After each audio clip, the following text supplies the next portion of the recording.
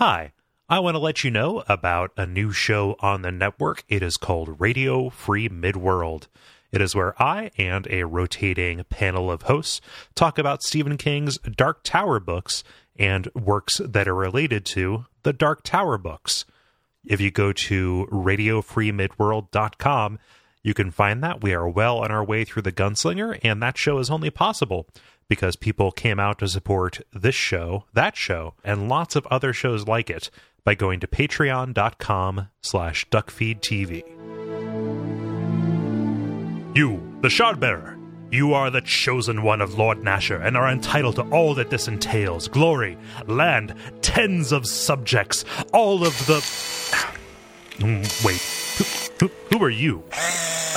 You're talking to me, or are you talking to the door? No, behind the Shardbearer. Oh, I'm the camera guy. Like we're doing a documentary. A documentary? Yeah. I don't know what the Wi-Fi is like in this place, but if you've ever been on failedkickstarters.dailygiggle.doubleclick.facebook, I'm doing this thing. It's called Neverwinter Nights, Meet the Nights Behind the Nights, and learn what happens at night, after dark. Wi-Fi? Well, I mean, I see you're confused. Some of those nights are with a K. So like Neverwinter Nights. I mean, I suppose this is okay. Wait, what is that you're doing? Why are you over there? I can't take my eyes off this doorway. Like, I just want to get so much B-roll footage of this doorway. It's a meat. Oh shit, dude! Over there, have you seen this patch of floor? Yes, I get a close-up, right? I walk across it most days. Why are you interested in that? You're supposed to be focused on this Shardbearer, this glorious paragon of Lord Nasher's will and... She's fine, but I just think this patch of floor is kind of... Hold on again. Say that last bit again. Why are you interested in this? Oh, man. When your jaw gets... Has anyone ever told you have a really good skull? Yeah, it was in all the papers. Lord Nasher, we were in litigation for months. It was a real big scandal. Oh, man, who can blame him? Listen, I think that... You need to hold still. I think that our viewers would really enjoy a look inside your skull. I'm Lord Nasher's man. Here comes the airplane. Oh, no. I taste lens. Oh, man, that's going to be good footage. Oh, is that a hill? I wonder what the inside of that hill looks like. Oh, man, who are those people on top? Red Wizard's attacking. Hey, Shardbearer. Listen, I have other things to do, but there are Red Wizards coming, so you better watch out for fireballs. That's right. Abandoned Duckfeed titles say you've just been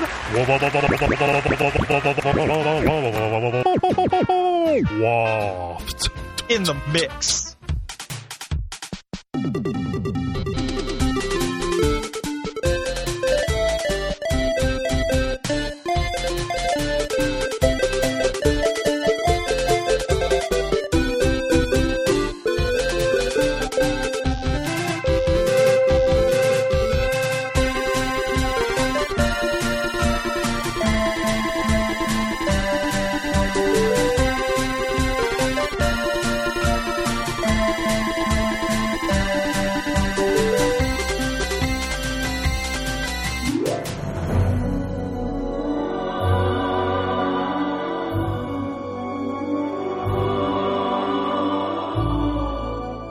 My name is Gary Butterfield. My name is Cole Ross.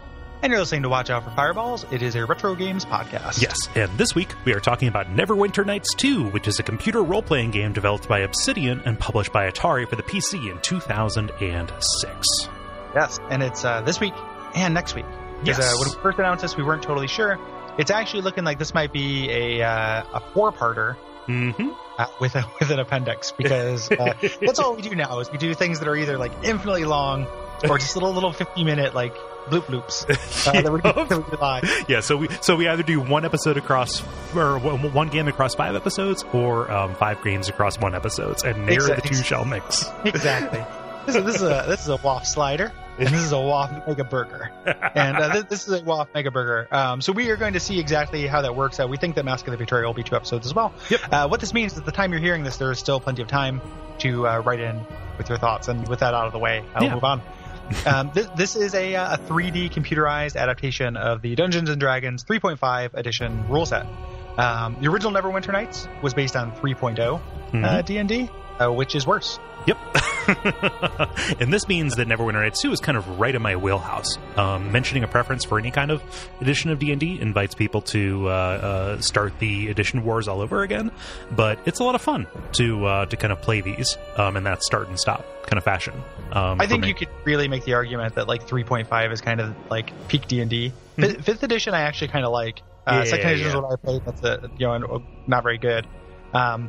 Fourth edition is, it's a board game. Right. So this is a balance between kind of like tactical and role play and stuff. I think 3.5 is a really good wheelhouse to be in. Yes. Yeah. So. But in this, you play as this character who assumes many names over the course of this, either the Harborman, the Shardbearer, Kalakcha, because we have to throw we have to throw the GIF in here somehow.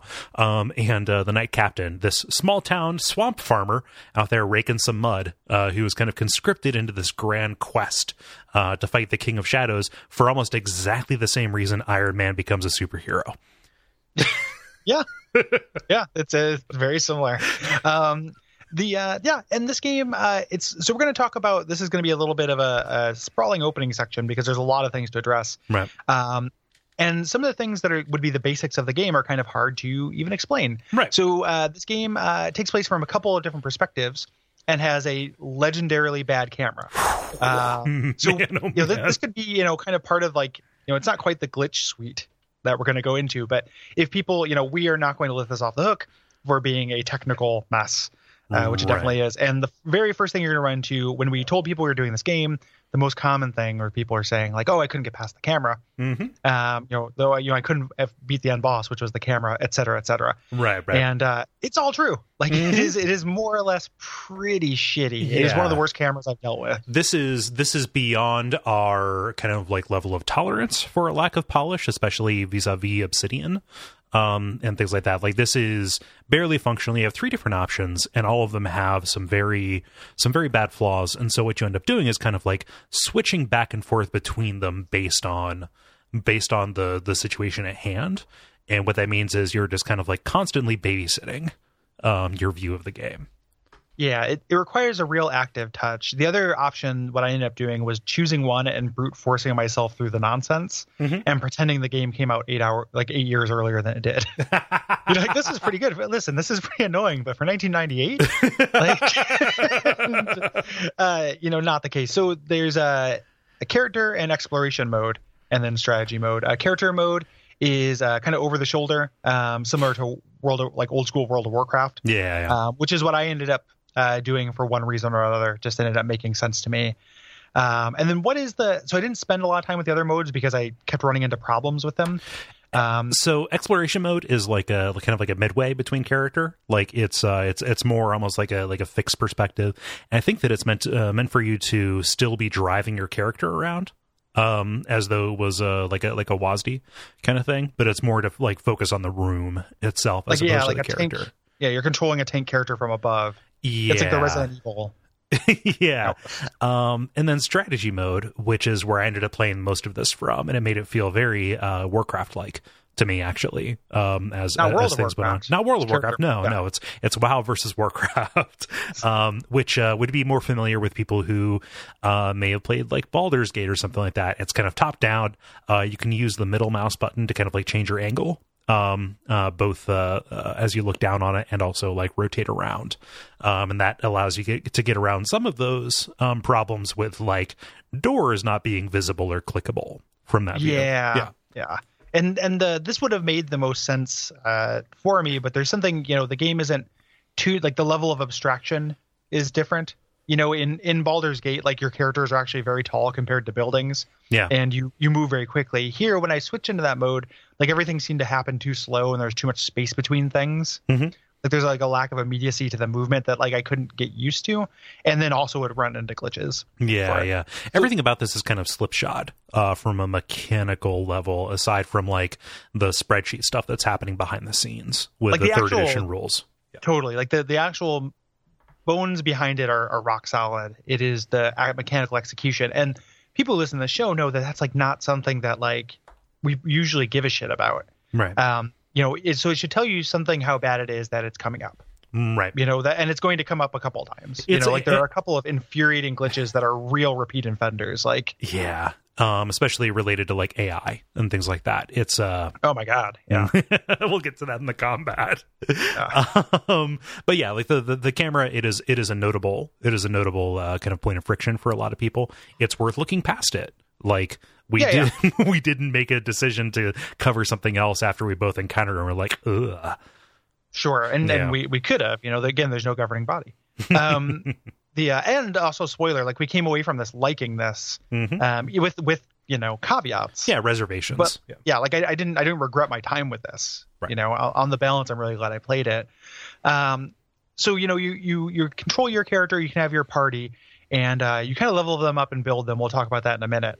And mostly when you're going to switch into this tactical mode is when you're going to get into fights. Right. So you're kind of controlling positioning, areas of effects, things like that. One of the big issues with this is aggression management, and it's interesting. One of the things, so this is everyone who knows me at all knows I'm a really big fan of the Baldur's Gate, those early Black Isle kind of D&D role playing games, Icewind Dale, stuff like that. I'm huge into that. Yeah. I have kind of mixed feelings of like Dragon Age, but I kind of like those, and these are the weird middle games.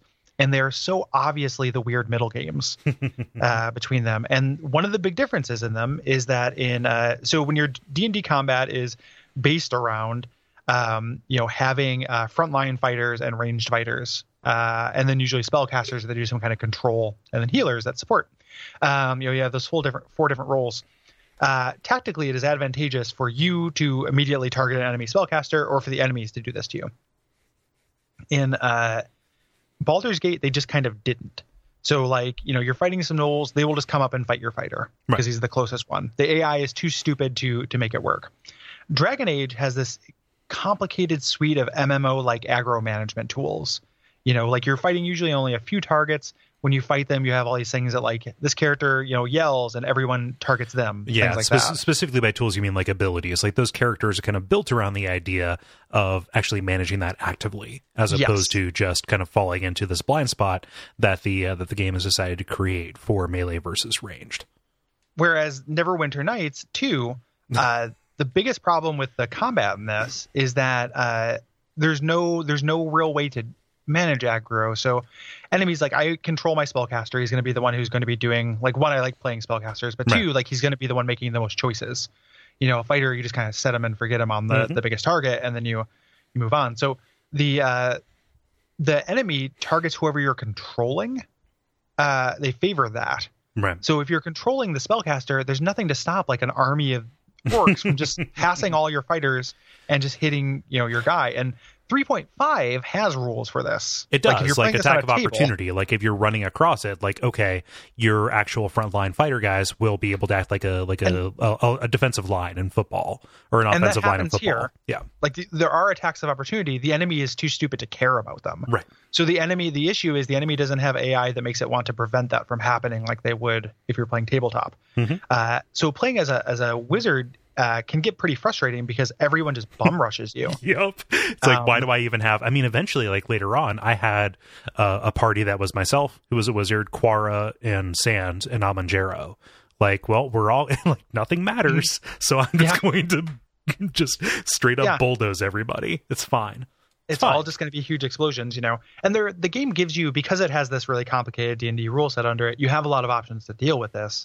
Eventually, but it's kind of a weird prioritization where eventually it became okay, before getting into a fight, rather than buffing all of my fighters and stuff, I'm just going to cast 1,000 stone skins on my mage. I just need to be able to have him not get interrupted until he does ridiculous, huge explosions, and is able to take out large swaths of the enemy on his own. Yeah, the mage shouldn't be casting stone skin on himself. Right. All the time though. Sometimes sure, that's it's a good spell for that. But it's also a good thing to throw on your frontline fighters, which I rarely did. Yeah. So I like playing these games as a support character, and just that made it less tenable to do that because I was just buffing the people who would end up coming up and attacking the people who were attacking me from behind. Yeah. it's kind of it's an AI problem. And in some ways, like, it's very effective, so it's hard to call it bad AI, but it rings untrue because there's no sense of self-preservation. Right. And it just doesn't feel like the kind of thing that the rules encourage. Again, see the defensive line or attack of opportunity kind of thing. Like, it feels like if this system was representing a good DM, it would be balanced for drama and fun as opposed to effectiveness. Yeah. And like the enemies would care about getting hit in the back with like Kelgar hitting in the back with an axe, you know? Right. This has ramifications that go further than you might think. So like, one of the early decisions you make in this game is you set up the difficulty option. You can play on easy if you just don't want to deal with any amount of hard combat. I wouldn't recommend that because there's a lot of combat and it will be boring to go through. Normal is pretty balanced. Like, there were some challenging parts. Like, there were several fights I had to try several times, and that was really great. But it doesn't have friendly fire with spell effects. That is the big consideration in spell effects in D&D. Right. Like, that is the reason why your character doesn't just cast fireball all the time, is because you'll hit your own party members. Or why there's a such thing as like spell shaping, right? Which you have to exactly. Spend and make spells more difficult to cast in order to not hurt your folks. Yeah. Exactly. Yeah. And so in Neverwinter Nights 2, you have to go up to the next highest difficulty level to enable that. And it becomes like most of your spells will never be used because the action is always going to be right in your sorcerer's face, right in your wizard's face. So like, I ended up playing it at normal, even though I like those tactical considerations a lot, because the AI didn't give me other tools to deal with it. Yeah. It was real big bummer. The other way that you'd be able to get those spells off, and this is another bummer that like you might have later in the notes, but just something that's particularly like a pet peeve of mine, is that there are so many encounters that have to have like 2 lines of dialogue before they start. And they do that fucking Grand Theft Auto thing of the guy being invincible until they're ready for them to die. Games, you have to stop doing that. I hate it so much. Like, sometimes they're just like, it says thug. Like, I hover over his name and it says thug, and I've been killing thugs left and right. But these thugs are plot invincible until they get to tell me that they're thugs. Yeah. So why am I using my my limited spell casts in order to beat this invincible thing? Yeah. Well, and you just that would be a way that the area of effect would support you, right? Because like, I got the drop on these guys. None of my frontline fighters are there. I soften them up with a fireball and then send in my fighters. Oh, yeah. So, like, you need to go in. Yeah, it needs to be a scene first. Exactly. It has to be literally a melee where my mage is in danger for it to work. And those little things are one of my favorite things about, and Pillars of Eternity does that bullshit too. And like, I feel like it's a really bad design thing. And one of my favorite things about Divinity Original Sin is that it doesn't. Right. So everyone is killable at all times in Original Divinity Sin. Like, if you know that, like, it's like, this guy's just going to betray me, I don't need to listen to his bullshit. You can, go post yourself across the map and like prepare the battlefield without, aggroing him. Yeah. Or you can hit him with a volley of things and then charge. It's like a tactically sound thing that this system doesn't allow you to do because it's in love with its, like, frankly, like, most times pretty mediocre storytelling. Yeah. Again, bring a pin, like, I like this game, but most of the time the things that these characters are going to be saying before you get the jump on them is not worth hearing. Yeah, they're going to mention their boss, they're going to talk about a little bit of what you're going to see after them, and then you're going to kill them. Yeah. So just wanting to have these big grand melees where everyone is kind of in the mix in the same room just feels like wiping away a huge swath of tactical options that you could have. And it's legitimately a bummer. Like, the first time that happened, I was like, these guys just have tons of HP. And then, went up to them and then they could be hurt. And I'm like, well, fuck you. Like, well, man, do I hate that. Like the pre-fight, in these games where you can rest ahead of them and it doesn't take 8 hours of in-game time. You just take a knee for 5 seconds, eat some orange slices and drink some water. Like like the pre-fight is supposed to be for preparing for those, not actually like using up all of your resources against something futile. Did you run into like some real problems with like party AI degradation? Yeah.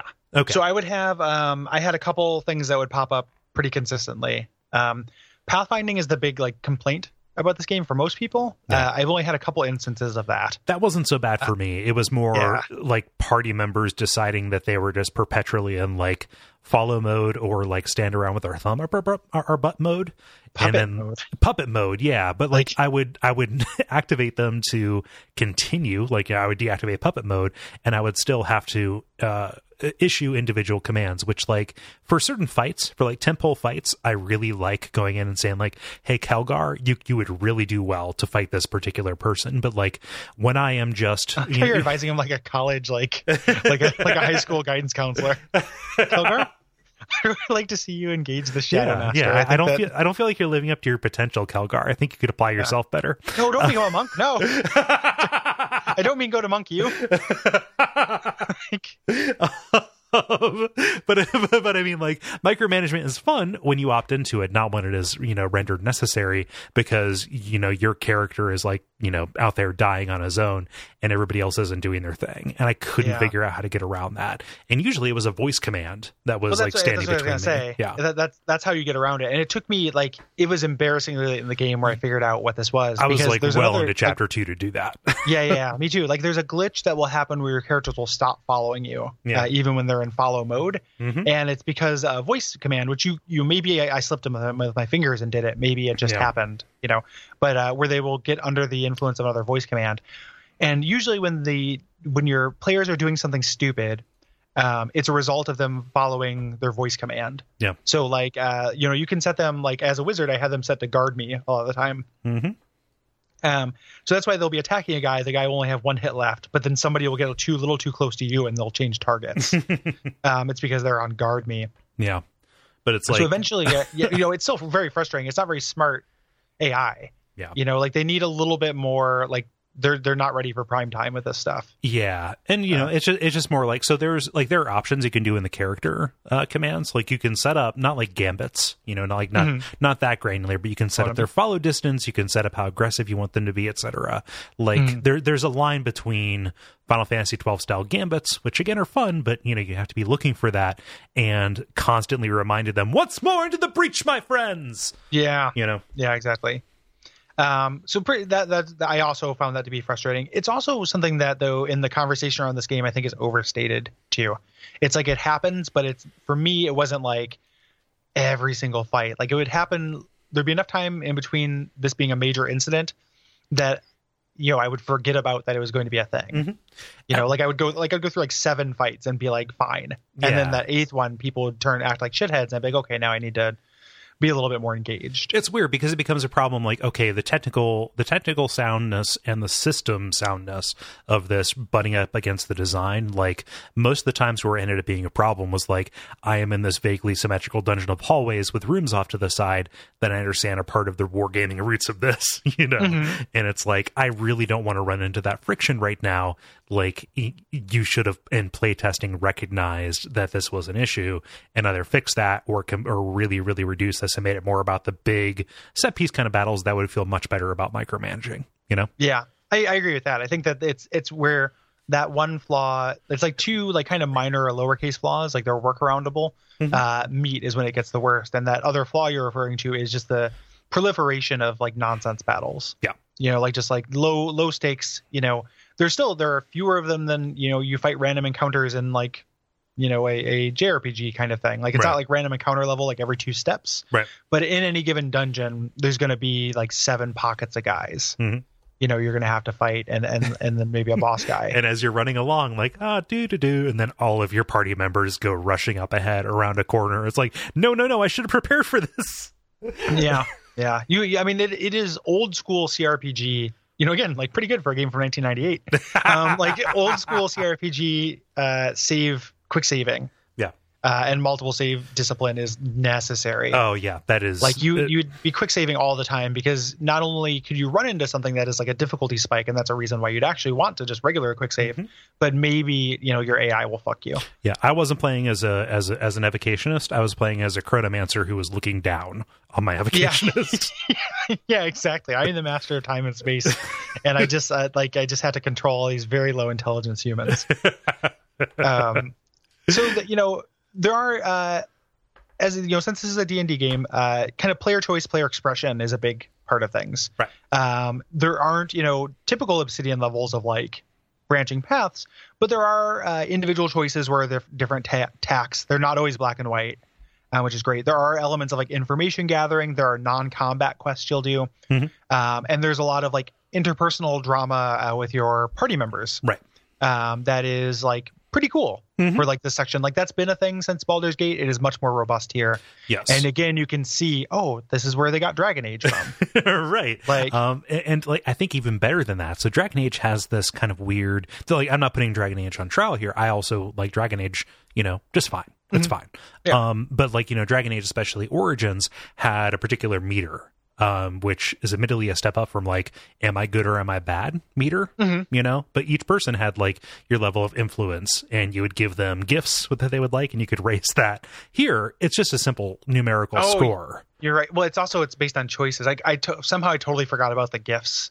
Like where you like, and that's so dumb in Dragon Age. It's like, real dumb. It's literally putting like coins into a machine to like up a meter. Yep. And if I put enough coins into this meter, it'll have sex with me. Yep. Fucking BioWare. But that also related to like if you decided to save a bunch of people, Morrigan would lose influence. Like sure. it wasn't just the gifts. So like you had to give her a branch you found, right? Swap, and she'd forget about that. Yeah, the gifts were a way to thumb the scale. Here, it's more like, okay, you're still proceeding, right? But it's like how you treat them in the dialogue. So if you tell Nishka like this is fine, but I kind of don't need you to be chiming in right now because you're going to make stuff worse, then suddenly, you will lose influence with her. And this kind of, like it nickel and dimes you and adds up to a couple of different checks, which is pretty great because you don't have to roll like diplomacy against your own party, which is kind of weird, kind of great. I hate the idea of doing that. It's like, let my history with them speak for myself because this shouldn't be up to chance. So you get bonuses or different situations will work out in a different way. And there's something really great that happens at the end of the game. I was going to say like this, the payoff is great. Like it's actually genuinely really impressive and feels very Obsidian. Yeah. It's the thing where this lives up to its maker, Mm-hmm. Yeah. And that was, that's kind of ported over from Coder 2, from Knights of the Republic 2. Oh, sure. Yeah. Yeah. I believe that. A lot of the end of this game is will get you justifies a lot of the stuff that we're grousing about right at this point. And so this campaign was originally meant for multiplayer, but the capability was cut kind of at the last minute. Yeah. There's a huge kind of fan community about kind of incorporating this, finding workarounds and stuff for it. Yep. So you can look that up if you want to. And it's one of those things where people kind of get pissed about this. I think a lot of that's fans of Neverwinter Nights 1, which I think is unplayable if you're not playing it with somebody else. Right.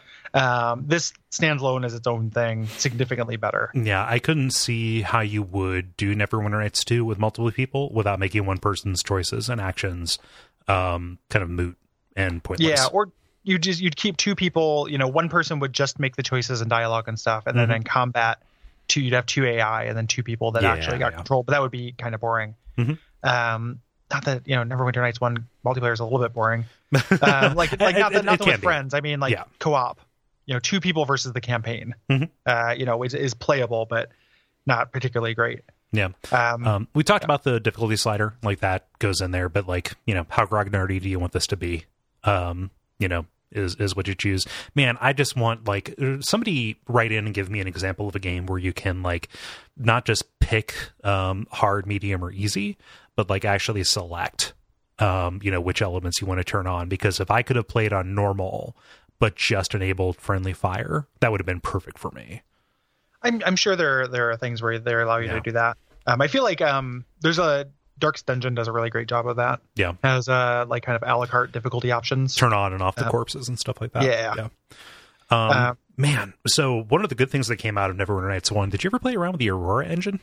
I have not. I've only heard good things, but I haven't fucked with that. Yeah. That's where, so Neverwinter Nights 1, we should talk about that just a little bit here. Main campaign, you're going around playing Paul Bart Zookeeper or whatever. Mm-hmm. Trying to the Water Davian creatures. Yep. And Water Davian, whenever the Water Davian creatures aren't on screen, everyone should be asking. Yeah. It's like they're the Lord Nasher of Neverwinter 1. Neverwinter Night 2 is all about Lord Nasher. Neverwinter Nights 1 was all about the Water Davian fucking creatures. Yep. And then so the first one, like like Lords of Undrentide or whatever, not very good. But the second expansion, Hordes of the Underdark, was actually really good. Like that was a lot of fun. But the majority of like of the mileage that people got out of Neverwinter Nights 1 was through this custom campaign kind of this corpus of custom campaigns that people made using the creation tools. Like there was a strategy guide that was released like, hey, here's how to use these tools, that shipped with the game. And like you would be able to I DM'd sessions. Like, you'd like one person would be the DM running folks through this stuff. Like it was fantastic. And that's what kind of like drew me to Neverwinter Nights 1 was the idea of like having this 3rd edition tool set, inside of a computer that you could connect over the internet with.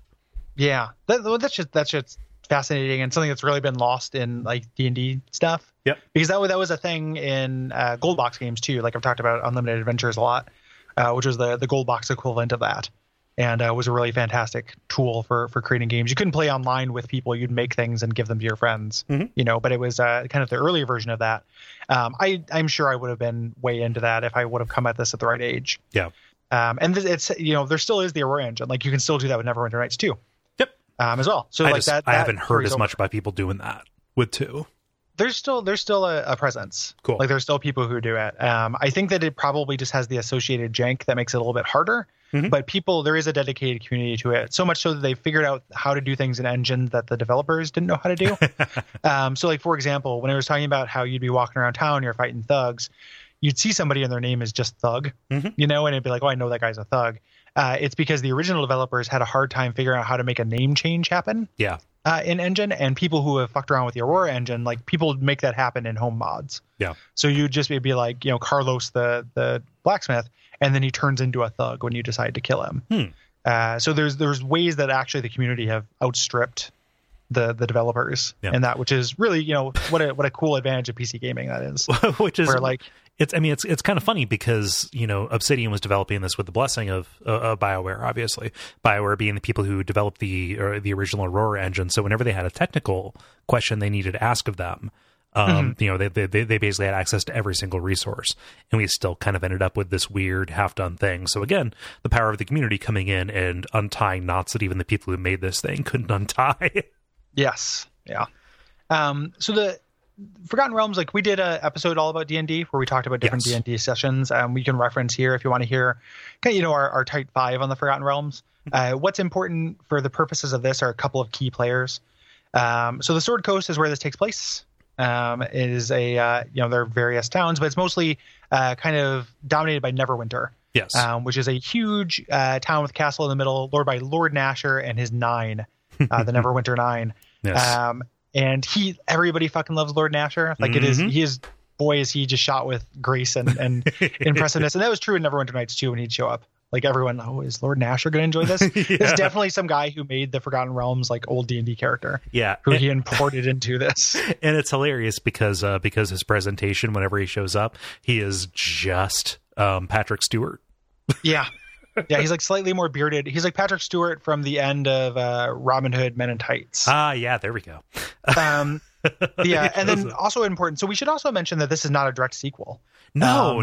That's something probably worth getting out of the way because Neverwinter Nights 1 dealt with this again, finding these creatures with this plague that faced the city. This game mentions it and talks about it and talks about these like diplomatic relations. So Luskan, which is this opposing area, this kind of mageocracy. Yeah, it's like to the north, and it's kind of ruled by the host tower. These 4 towers. Yes. What a Freudian slip. The 4 mage towers and stuff. Yeah. And they were a player in Neverwinter Nights 1. So the diplomatic relations, that kind of shaky diplomatic ground sets the stage here. There's still the after effects of the plague from the first one, but it's not, central. Yeah. So it is kind of a cool sequel in that it's another story within that world without direct continuity. Right. So if you're playing a Forgotten Realms campaign and you're on Faerun, then if you need a kingdom that is an immoral or amoral mageocracy, then you're going to flip a coin. If it's heads, it's going to be Luskan. If it's tails, it's going to be Fae. We're going to get a Fae later. Yeah. And then the other thing, this game, it's followed up by a couple of expansions, and we say expansions, it's not like current DLC, it's big 20-hour like miniature games in the old sense. Mask of the Betrayer, which is a direct sequel, which we are going to be playing, and Storm of Zehir, which we are not going to be playing, by all accounts is not as good. I read about it a little bit. It is apparently supposed to be the Icewind Dale to the original campaign's Baldur's Gate. Not what I'm here for. Well, the appealing part to me is that you would create your whole party. Right. So like here, when you get companions, they're locked in their class, yeah, which is kind of a bummer. Being able to literally create people from the ground up and do these weird multi-class combinations and stuff, like that is something I would be here for, but I don't want to deal with a really shitty story and like endless dungeons to do it. You know, like I'm an Icewind Dale defender, but I think if I want that kind of experience, I'll go to Icewind Dale. Yeah, and also I don't care about Zahir and his astral plane nonsense. Me either. Yeah. Or I mean, like I play Temple of Elemental Evil, which is, you know, actually the best 3.5 rules implementation that has ever been. I don't know if you've ever played that game, but no, again, that is something that has kind of fallen into the Neverwinter Nights 2 hole of people saying it is technically unstable and unplayable, and therefore is not worth, you know, looking at. Like that and Pools of Radiance. Like I've heard terrible things about both. Not that I believe them, but just, you know, that's the impression I get. Like it's very possible to make Temple of Elemental Evil work. The issue with it, the weird thing that I think that actually had warned people off of it, or that might put people off, is that it is a direct one-to-one, expression of a campaign module from D&D. Like it is the Temple of Elemental Evil for all that's worth. So like, the story is the same. It's got like, there's no like kind of subversive modern writing. Like it is very straightforward. There's a couple of miniature dungeons that lead to it, but there's the big dungeon, and you're going to make multiple trips into this big dungeon, go out and rest, etc. Like, but it's really like, that's actually kind of awesome. You know, like it's a prestige dungeon that like has a big story and all this lore to it, and like it feels a lot like playing D&D to me. Yeah. It's just got a better, like it's got this really great 3.5 overhead, like 5-foot steps, and area of, is it you can do that turn-based or real time? I think it's similar to this. Okay. I think it is turn-based, real-time pause. Right. But it's been a long time since I played it. I played it when it first came out. So, but it is pretty neat. Yeah. So one of the things that's nice about this, so that game is 13 years old. This one is 10. Twice a year on GOG, just they run a D&D sale, and you can get all of these things for like $20-$30 and kind of like dive in. Yep. Tons of shit, because it's not only do you get like all the Icewind Dale and Baldur's Gate games, which is huge. Yeah. These Neverwinter Night games, which are at least half good. But you get like those Dritz games that are based on the old Lord of the Rings games. Yeah. You get like a Demon Stone is what you're talking about. Yeah. Yeah. Demon Stone is fun. You get the Warcraft clone, which is actually surprisingly good. And they've only added to that now because they just got the right to like Eye of the Beholder and Al-Qadim and a bunch of those old games. This is a good time to put in something in the show notes just because I want it for posterity. Yep. There's a guy on YouTube who has the hilarious YouTube name of 90s Gamer 92, which I think is very funny, who has a soothing Dr. Sparkle-esque voice. Okay. Who has done all these videos on old CRPGs. And he did a feature length, so more than 2 hour long history of video games in D&D. Oh, nice. That made one of my dream projects moot. Like I was like, I'm gonna do that, and then he just did it. So it's like, well, fuck. So weirdly enough, he skips Neverwinter Nights 1 and 2, not because they're not important, but because he's like, these will require more time than I have. But it's great if you want to read about those pre-Baldur's Gate, or learn about those pre-Baldur's Gate, because there's the gold box and there's this huge middle section that's really weird with like I said, Al-Qadim. There's a couple of Dark Sun games in there. There's a couple of Ravenloft games for 3DO.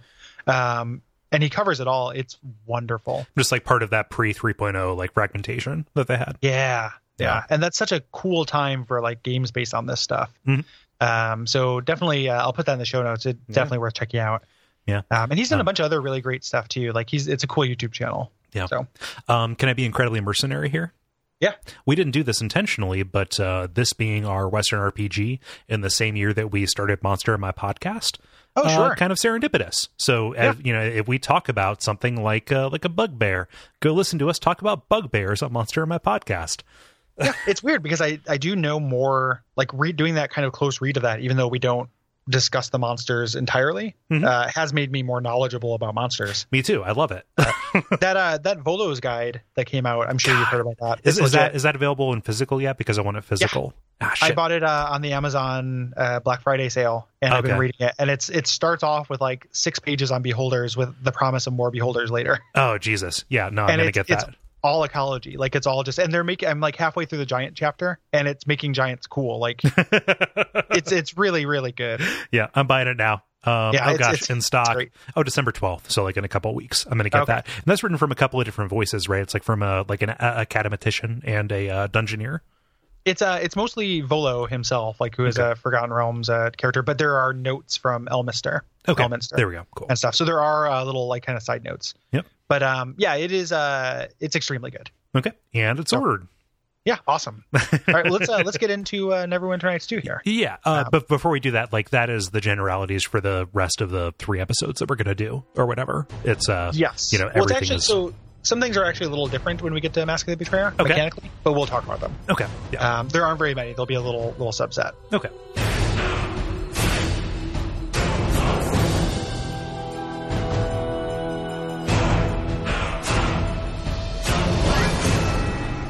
So, tell me about the premise here, Cole. Yes. So instead of doing the plot, because this is a Western RPG, let's just give you the first principle. So, West Harbor is this town along the Mare of Dead Men on the Sword Coast. It is this cursed swamp that used to be the seat of the fallen Ilfarn Empire. Again, Forgotten Realms folks will know what that is.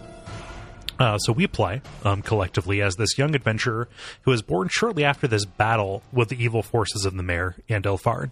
We kind of things look like the past is coming back to haunt us and the Sword Coast in this big bad way. Yes. Starting off this with chapter 1, kind of act 1 here with this tutorial. The tutorial here is a little bit more elegant than the tutorial in the first one, where it's literally like, go learn from the fighting man. It's still not great, but it takes place at this kind of harvest festival that we have going on, and we're into our. I resented this so much playing the Harvest Festival. I still think that's a very bad way to theme the intro. It's pretty silly. Like I said, I appreciate it not being like go talk to Arrow Man to learn arrows, but it is pretty frustrating. It's also tonally super weird because we're introduced to Dagon here. Your character's your adopted father. Yeah, your foster dad, who's a real dick. Yeah, he is one of the weirder characters in this story. Like I don't think that everybody like. When there's bad acting in this story, a lot of times it's kind of, you know what they're going for. Mm-hmm. I never really I think that what they were trying to do is, so since you could play any alignment in this, they needed you to be able to have any kind of relationship with your father. Yeah. And they didn't want to have it be like Fallout 3 where like your father automatically, well, you shouldn't have blown up Megaton. Oh, well, like automatically was as sympathetic as a Liam Neeson's. Exactly. Like they didn't want to make him like Liam Neeson's. They wanted to make him like whoever this guy is. It's Spock. Like he's like a Spock character. This wooden cipher. So this wooden cipher for authority is what he is. Yes. You'll go get the cup. He's very very stern in a way that like, and it. They just didn't want to re-record his dialogue. He had to be a voiced character. So if I'm like, yes, Father, thank you very much. You've honored me so. He's like, very well. No time for that. Like he's still like, he reacts in this way that can, that meets the bare minimum for being kind or not. Right. And this was before or concurrent with something like Oblivion, where your actions kind of determined and suggested what you would be good at. Like you created your character and you made decisions about your class and your alignment before this actually happened. Exactly. So that necessarily makes Dagon this figure who is, again, just a cipher, who comes back later, but it is a very strange origin. So this tutorial just kind of has you going around and doing these different trials, beating up some local toughs, stealing from people, which I don't think they would actually want to encourage. And then also determining whether or not somebody artificially juiced their pig. I love that.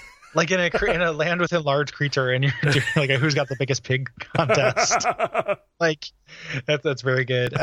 It's very, it's quaint. The idea here is to make you, this is all gonna, we're going to come back here and stuff. Yeah, it's making you like West Harbor. It's giving you the hometown vibe. Yeah, it's a little too generic to really work in that respect, but like that's what it's trying to do. And it's like I get it. Like this is an origin story. Yeah, and this feels like they have to show Spider-Man being a regular high schooler before they give him powers. A good decision that I like in this is that they give you temporary companions with this. It's like your buddies from training. So you have Bevel the fighter, and Amy, who's this kind of precocious mage. And your relationship, can change depending on which sex you choose for your character. Yeah, and you recruit a lockpicking toddler. So you recruit a real little guy. So you're kind of going through again doing this. You win the cup. I don't know if it's possible to lose it, but I got the cup, and the cup actually cures light wounds twice a day. Oh wow, for free. So it's actually like kind of a good boy. This could sustain a village. Like if this existed in real life, like this would be a world changing magical item. Yeah, I'm sorry, I totally sprained my ankle coming into this village. Do you have a doctor here? No, we have a cup.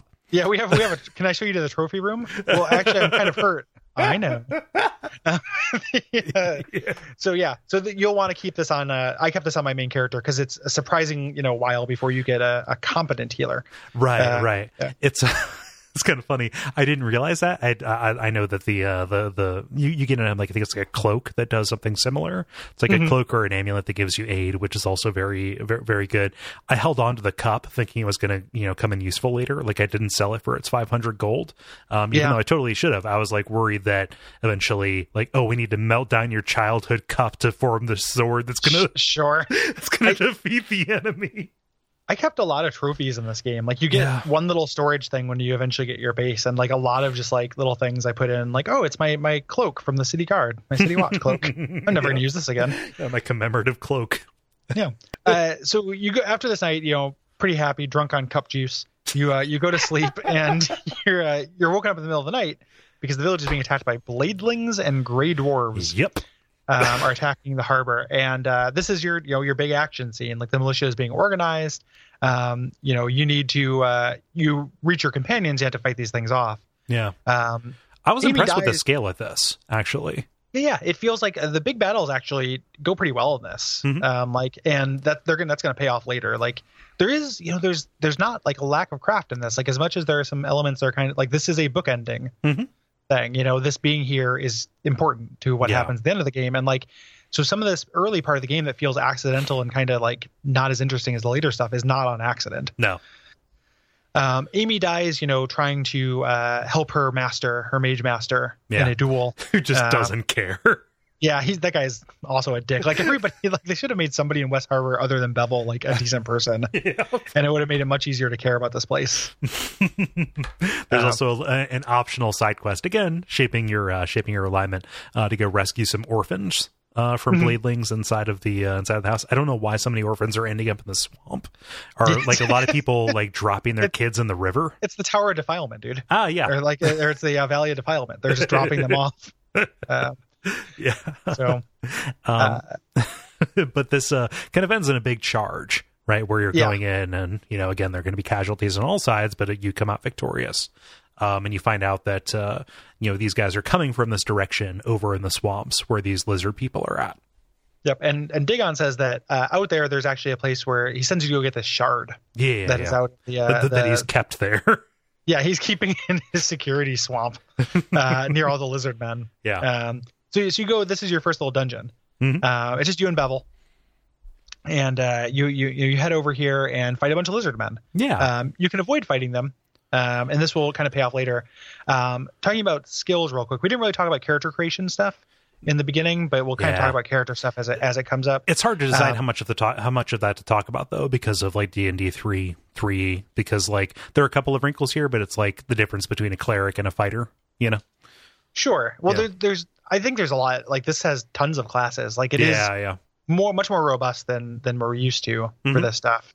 One of the things is there are skills, and most of those skills are crafting related, social related, magic related in some way, or thief related. Right. And the social ones, there's bluff, diplomacy, and intimidate, and you pretty much just need one. Right. So choose what approach you want to take through the world and emphasize that skill. Yeah. And boy, oh boy, does the optimize button want to give you crafting skills.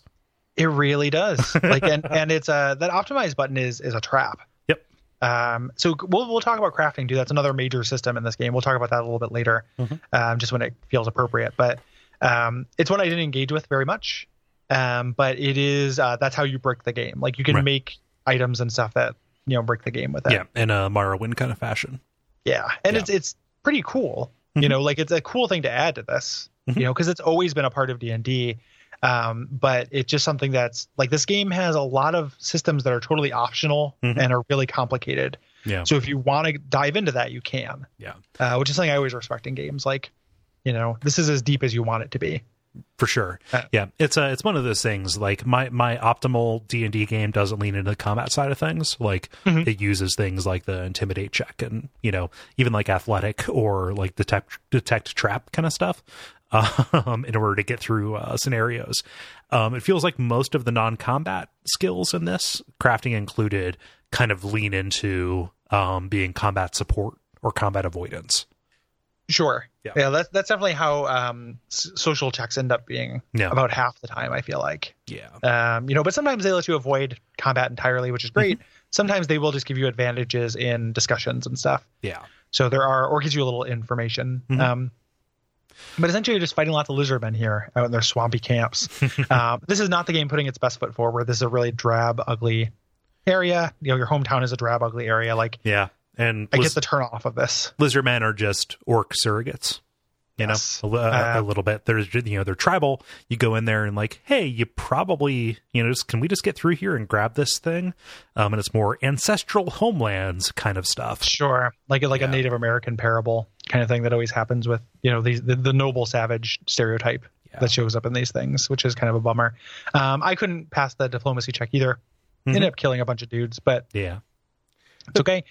And got the large shard. Large shard sent me a lot of bonuses because as you get these shards, they're actually kind of awesome because if you keep them in your inventory, you get serious stat upgrades. And they have no weight, so you just kind of have a bunch of this inventory chaff that gives you these ambient advantages. Yeah. Yep. When you get back, you talk to Dagon again, and he sends you. He's like, "Okay, go find Uncle Duncan." Like he just gives you his robot talk. To go find his half brother Duncan in Neverwinter, who will know more about these shards. Yes.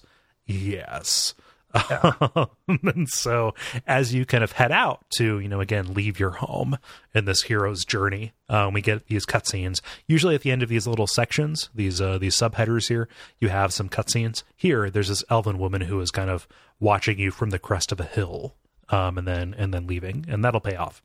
And we can talk just for a second about the terrible machinima quality. This is Zoo Race / Angel Quiz quality. It really is. It's really not there. No, we're trying to be. And when they actually do the beginning and ending kind of like slideshows and stuff like that, they just do them in still shots. It would be such a smarter choice. It really would than doing them in engine, because like these are not the worst looking models I've ever seen. Like this is probably below the curve a little bit for 2006, but they're not.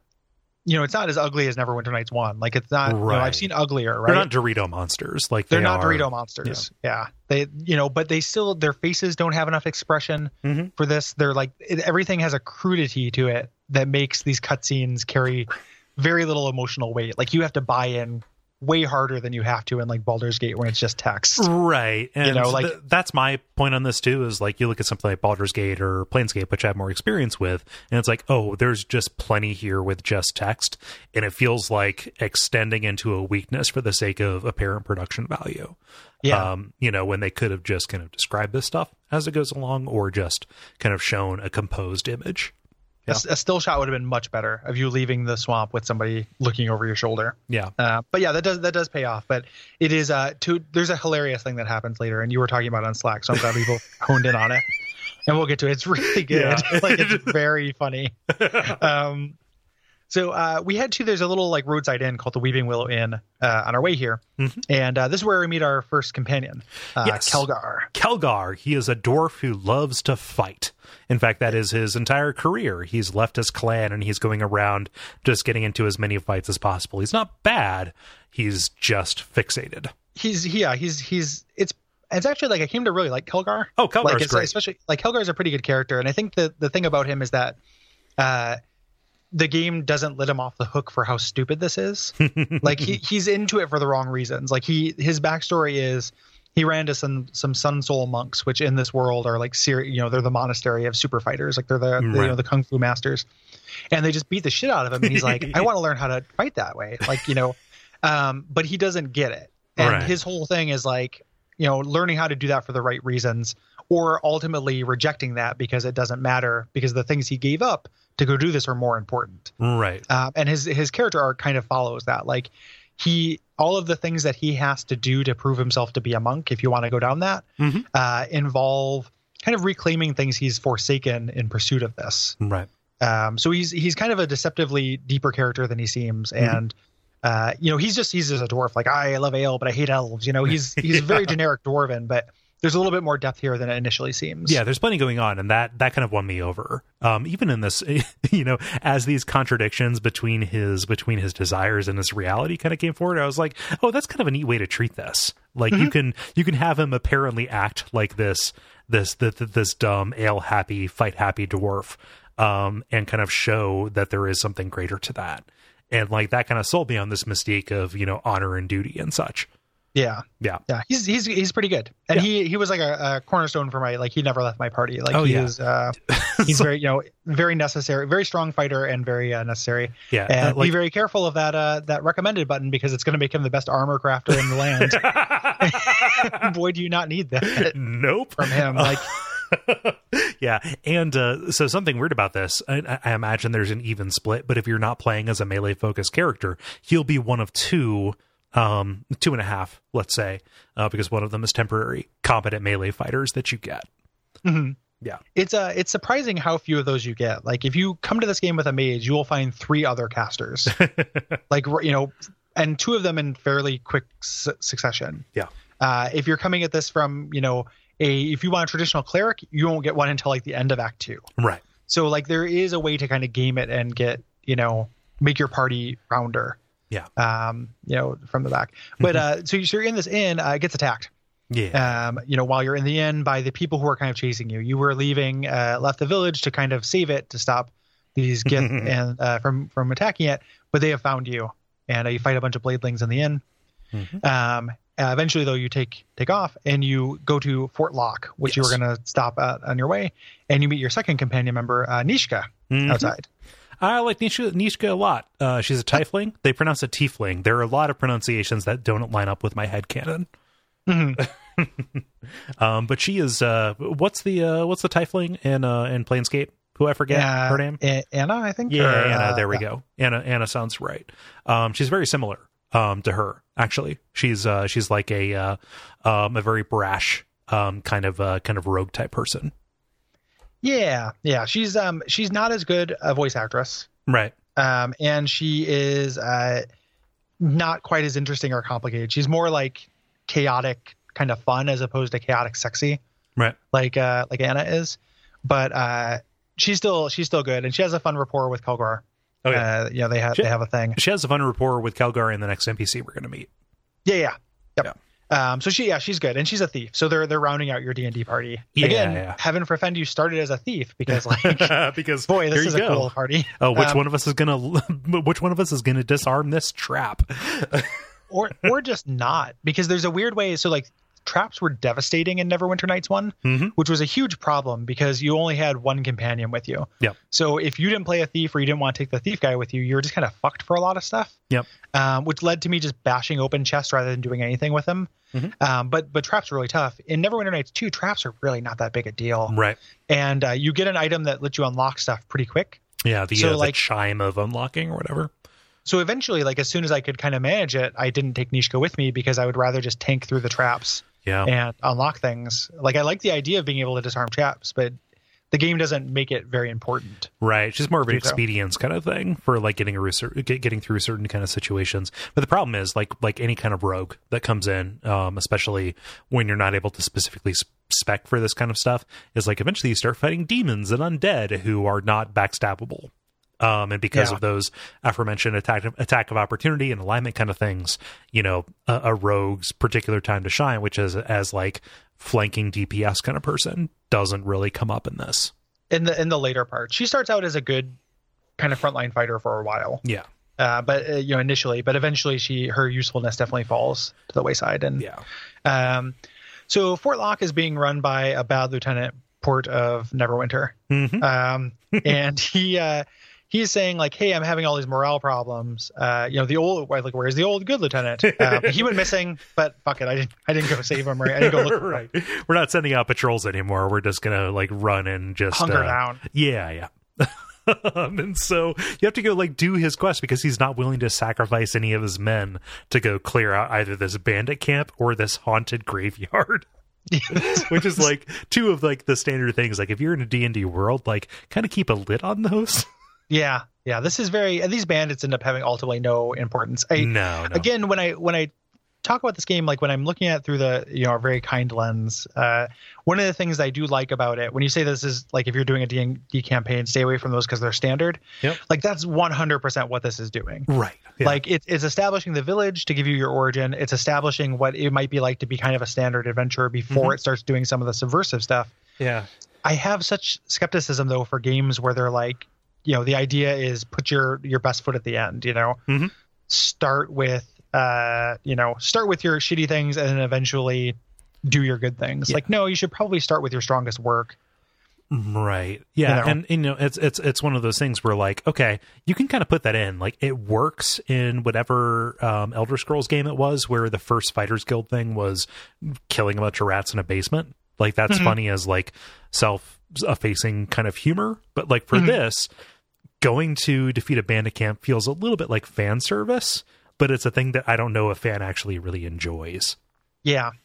It's trying to establish these tropes to subvert them, and then ultimately spends a little bit too much time on the trope that they're going to subvert. Yeah. This is just chronological real estate is a little bit much because it takes about half this game to really start for the light to kind of start shining. Yeah. But this is, it's kind of going and doing these things is fine. You're practicing combat, you're fighting undead, which is good practice. Mm-hmm. Without a cleric or, unless you're a paladin, anybody who can really like manage them in a real way. Yeah, you can't turn them. You just have to kind of chop through them. Yeah.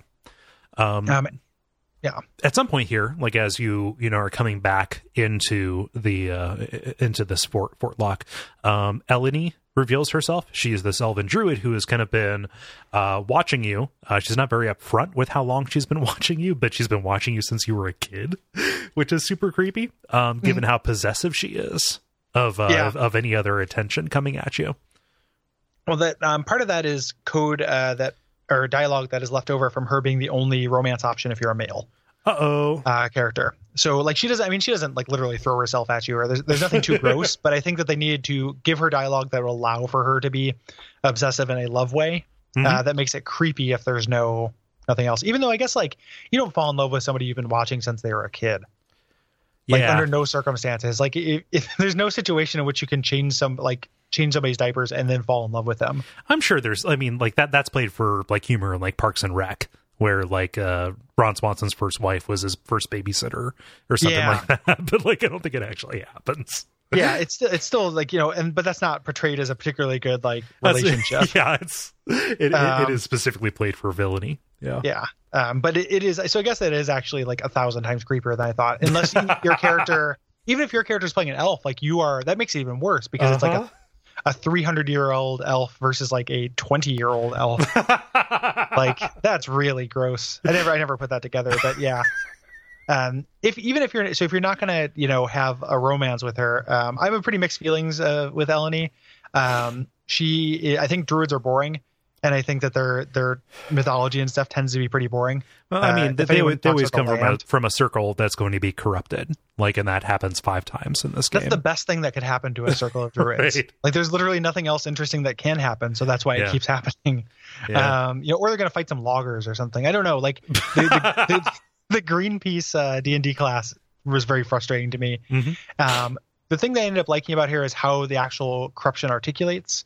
Like the climax of her storyline with you, I think is kind of cool. Yeah. But it takes a long time to pay off. And I went on a lot of little side quests for her that I thought were actually kind of boring. Yeah. But she's a healer, and you like desperately need a healer, even though druids are bad healers. Right. Like druids are healing but support. Like it's basically like having a shaman in EverQuest or something like that. And attack. Like they can do, they have more offensive spells, but they can't resurrect. They can't, like, there's a lot of things they can't do. Yeah, they'll summon a wood nymph or something for you. And you can turn into a bear with her, so she can be a frontline melee fighter if you want. And you can also spec her through traits. So don't just do recommended for all of your companions. No. Because one of the feats you can get for her allows her to have a dinosaur companion. So it's very easily and very early on can you be rolling around in this world with a velociraptor like walking around. Yeah. By the transit, got funny to me. Like by the transitive property of companions. It's so good. Like it's like you, dwarf, demon, druid, velociraptor, like just walking around town, and it's really good. Yeah. So that's a good reason to keep her in your party at least long enough to see the raptor. Whenever you get to the raptor. Yeah, but at this point, we've assembled this kind of, what I like in a D&D style game where you assemble a party of misfits. The dwarf who wants to be a monk. We have the obsessed druid who has left her circle, and we have the tiefling who doesn't really fit in anywhere. Give me that. Like, I don't want anything that plays into a stock standard thing that's going to fit in. Yeah. And we're going to get some of that a little bit later that are become a little bit more standard, which is a bummer. But these first characters, like these are kind of the characters that get the most development. And they interact together very well, like we said. Yeah. Again, it's BioWare. It's practice. I know they're different developers, but you can see the Dragon Age seeds being planted for this banter. So you head to Highcliff, which is the small town on the kind of like a suburb of Neverwinter, and you can't sail to Neverwinter. That's why you'd actually have to get there because ships keep getting sank. And there's again one of these machinima cutscenes of like just like the ship going just tweening between we're gonna yaw it about 45 degrees and then down. And this is because lizardmen keep which is a cool application of lizardmen I wouldn't have thought of. Good DMing here of them like swimming underwater and sabotaging the ships. And nobody in town can really handle it, but you can talk to the mayor, and he says like they seem to be coming from this castle that's beyond this woman named Chandra. She's kind of an outcast. She's a farm. Maybe she knows more. Everybody has like left their farmholds and come into the city because of this threat that she's kind of holding out. Yes. Yeah. Yep. And so you go talk to her, and it's kind of like, do you want to come with us because you kind of seem like you're capable of holding on to a sword. I said that kind of weird. Sorry. But you're also like, aren't you interested in stopping this? And then this is the most hilarious scene in the game because as she is talking to you, you see these lizards, these lizard men walking very leisurely behind her. Yeah, like it's important that there's two of them walking single file, and the lizard man posture in this game, they look like they're like the bad frat sneaking to a panty raid. Come on, nerdlinger. You told me that this lockpick would work. We're gonna get some bras, they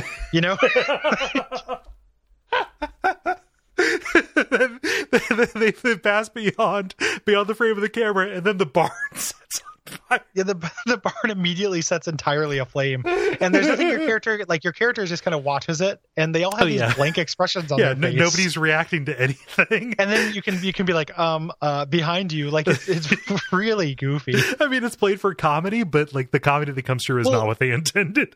Until like there's a meta comedy to this situation with Chandra that actually does like I got genuine laughs from the game trying to be funny later. Oh yeah, because she like underlines this all the time, like all the terrible things that keep happening to her. And how this keeps like how your life works. It ends up being kind of funny. But at first it is just like I'm just like no, I'm trying to explain myself. I'm like, no, the game made me do it. Like I would have shot one of those lizard men. But then she goes to put it out, and like you just see water coming out of her. It looks like she pisses the flame out. It's really weird. Yeah, it's a really amazing cutscene. It is worth. I'll put it in the show notes. Yeah, I hope you can find it. Yeah, if I can find it, it'll go in the show notes. It's very, very good. Yeah. But she very rightfully, in kind of subverting adventure things, like fuck you. Like you came here and this happens. You distracted me. I was keeping watch until you asked me to help. Until you wouldn't. You can't until you exhausted my dialogue tree. Like get away from me. And so you're like fine. You track them to a cave where they're at. And out front, Slon, a lizard man, is fighting. Who is he fighting? It's like Bladeling kind of people who are coming at him for the who are coming for Large Shard. Yeah, and you can save him, and make a diplomacy check and recruit him. He's like, hey, these guys have my lizard men. Like, these guys have my companions. Help me, with them if you have any honor. And it's like, oh, these things are sentient and not automatically monsters. Yeah, which is good, So you go in there and the lizard men are kind of like held in a prison cell in their own kind of lair as you kind of fight some of the Githyanki as how they say it, like they're from Michigan. As you kind of go through this, it's kind of cool. It's like in the basement of this kind of ruined keep that used to be the high hold of Highcliffe. Yeah. So you can just kind of Neverwinter Nights 2 combat, make your way through here. Eventually you can get a meeting with Slán's leader. Here, like you can say like, hey, I saved you. I just want to talk to your boss. You talk to the tribal leader, and if you pass like a kind of tough check, you can make peace with the village. Their whole point is like, hey, this is our area, it was our area before then, and our point, your counter offer is, hey, stop sinking fucking ships, man. Like just you guys are happy in these, these caves, hang out in these caves that you're used to. And so you can make peace. If you don't pass this check, this can be a fight. Which has ramifications later. So, but you can get on this. There's a couple side quests in this town, some of which are really like rolling in a collies out when they're interesting. Right. There's the husband. I think that one's that's pretty good. Because so there's one that's kind of bullshit where a guy just says like, there's monsters in my house, and you take care of the spiders and his hone up. And then the husband one though, this woman's like, my husband's missing. And you're like, oh, well, maybe he's attacked or anything. You find him and he's just running away. Like he's camping. He's like, yeah, I hate my kids. I hate my wife. Like I hate this life. Hair's always up in curlers, waving the rolling pin at me. Yeah. Well, I got the sense it was more about kids. Like, he's like, I don't want to have kids. Like, this is too much responsibility, which is a shitty thing to do. Right. But it's kind of a hard check to convince him to do the right thing. And he logics you, and he's like, you can go tell her. If you try to strong arm him, you say like, hey, you have a responsibility. If it fails, you can say like, well, I'm going to go tell her. And he's like, yeah, I'm going to leave as soon as you leave. Like you have no power over me. Like, are you going to kill me for this? Like, it is a weird kind of subversion of like quest structures, Right. Like I don't actually have to do what you say. You're just some rando. Why would I do this? And it doesn't work out. Like for me, at least it didn't. I went and told her. She was like, "Oh, I'll go get him." And I'm like, "Yeah, he said he's going to leave and he doesn't want to see you anymore." And she's like, "Well, I'll find him." And then that was it. Yeah. Like it just you can't fix the deadbeat dad. Right. In the situation. I convinced him to go back, and I was like, I think what it ultimately came down to is like, are you going to tell her what happened? Or are you going to lie for me? Because we can make up this story. Because I convinced him like, you have kids, man. And, at least for a little bit, be there to make sure nothing bad happens. I eventually convinced him because I was like, listen, it happens to everybody. Like you get cold feet 7 years in. Yeah, like the 7-year cold feet. Well, I forgot the first thing you said where you're talking about lying for you is that he says like, hey, I'll give you 200 gold just to say that I'm dead. Right. Like there's a surprising amount of like complexity to this quest here. But in kind of a bummer way, and this is some bad DMing, is that it all comes down to a check. Right. So like if you're at the tabletop, a good DM, if you made an impassioned plea, like that would substitute for a check.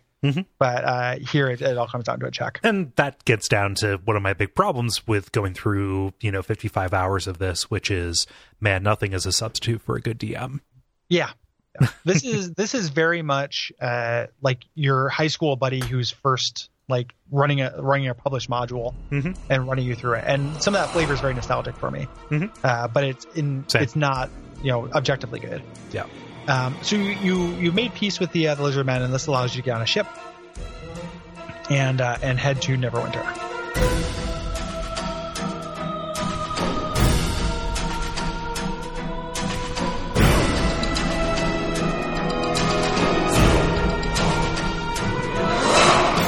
On our way to Neverwinter, there's a cutscene, again, one of these Angel Quiz level things, where this Githyanki is talking to a disembodied voice, this Zieri. She wants the shards. This is like a Githyanki, like Lichess, I think is what they call her. Yeah. Lichess. But yeah, everyone wants these shards. Lichen? Lichen? Lichen, yep. Arch-Lichen? Demi-Lichen? Like Demi-Lichen. So you make it to Neverwinter. They do... So the way that they partition Neverwinter out in this game, I kind of like, where they can kind of confine you to zones initially, so you're not just like, I'm in the biggest city in the world, even though the city is not actually that big. No. There's like 50 people here. Yeah. Most of which don't have a name. It's very abstract, like very abstracted. It's abstracted in a way that I don't, that feels very like Final Fantasy to me. Yeah. Which is fine. I'm fine with it. It's for a reason. I'm expecting more bustling kind of city from D&D games generally. You start at the docks. That's where your uncle's bar is, and you meet your uncle, Uncle Duncan. Yep. And Duncan is again kind of a weirdo. He's slightly less weird than Dagon. Yeah. But he's kind of a weirdo, and he doesn't want to tell you things that Dagon didn't. So you can kind of press him and be like, "Hey, how come I never met my mother? What's up with these shards?" Yep. And why does my chest hurt so much? Yeah. And he doesn't fall for it. No. But he knows that there's a guy named Sand who might know more about it. Yep. Sand, who is, at least to me, very clearly voiced by the guy who voices Wacko from Animaniacs. Yeah, he looks like Elrond. Yep, he does. He looks just like, it's like, this is exactly Elrond. Yep, he's a real Mr. Smith looking motherfucker. Yeah. But it's like, yes, the shards, Yeah. Yep. And he's, Sand has, weirdly enough, like looking online, like Sand has a real fan base. Yeah, I noticed that too. You're just like, Sand, he's so fucking cool. What are you talking about? But he's like, so you learn his backstory as you go along. He's a former Luskan who kind of sought refuge in Neverwinter and set up a humble magic shop on the docks in order to kind of be below reproach. Right? Yes. Yeah. So he doesn't have that much to add at this point. Is this where they introduce the person so you need to get this is where they tell you what you need to do, which is get into the noble district. Yeah just kind of like like there are a bunch of nobles, like specifically Aldenon in the Black Lake district, who might know about this stuff because they all were around in this war. Back then with these magical forces that may have like left this mark on this city and also where you grew up.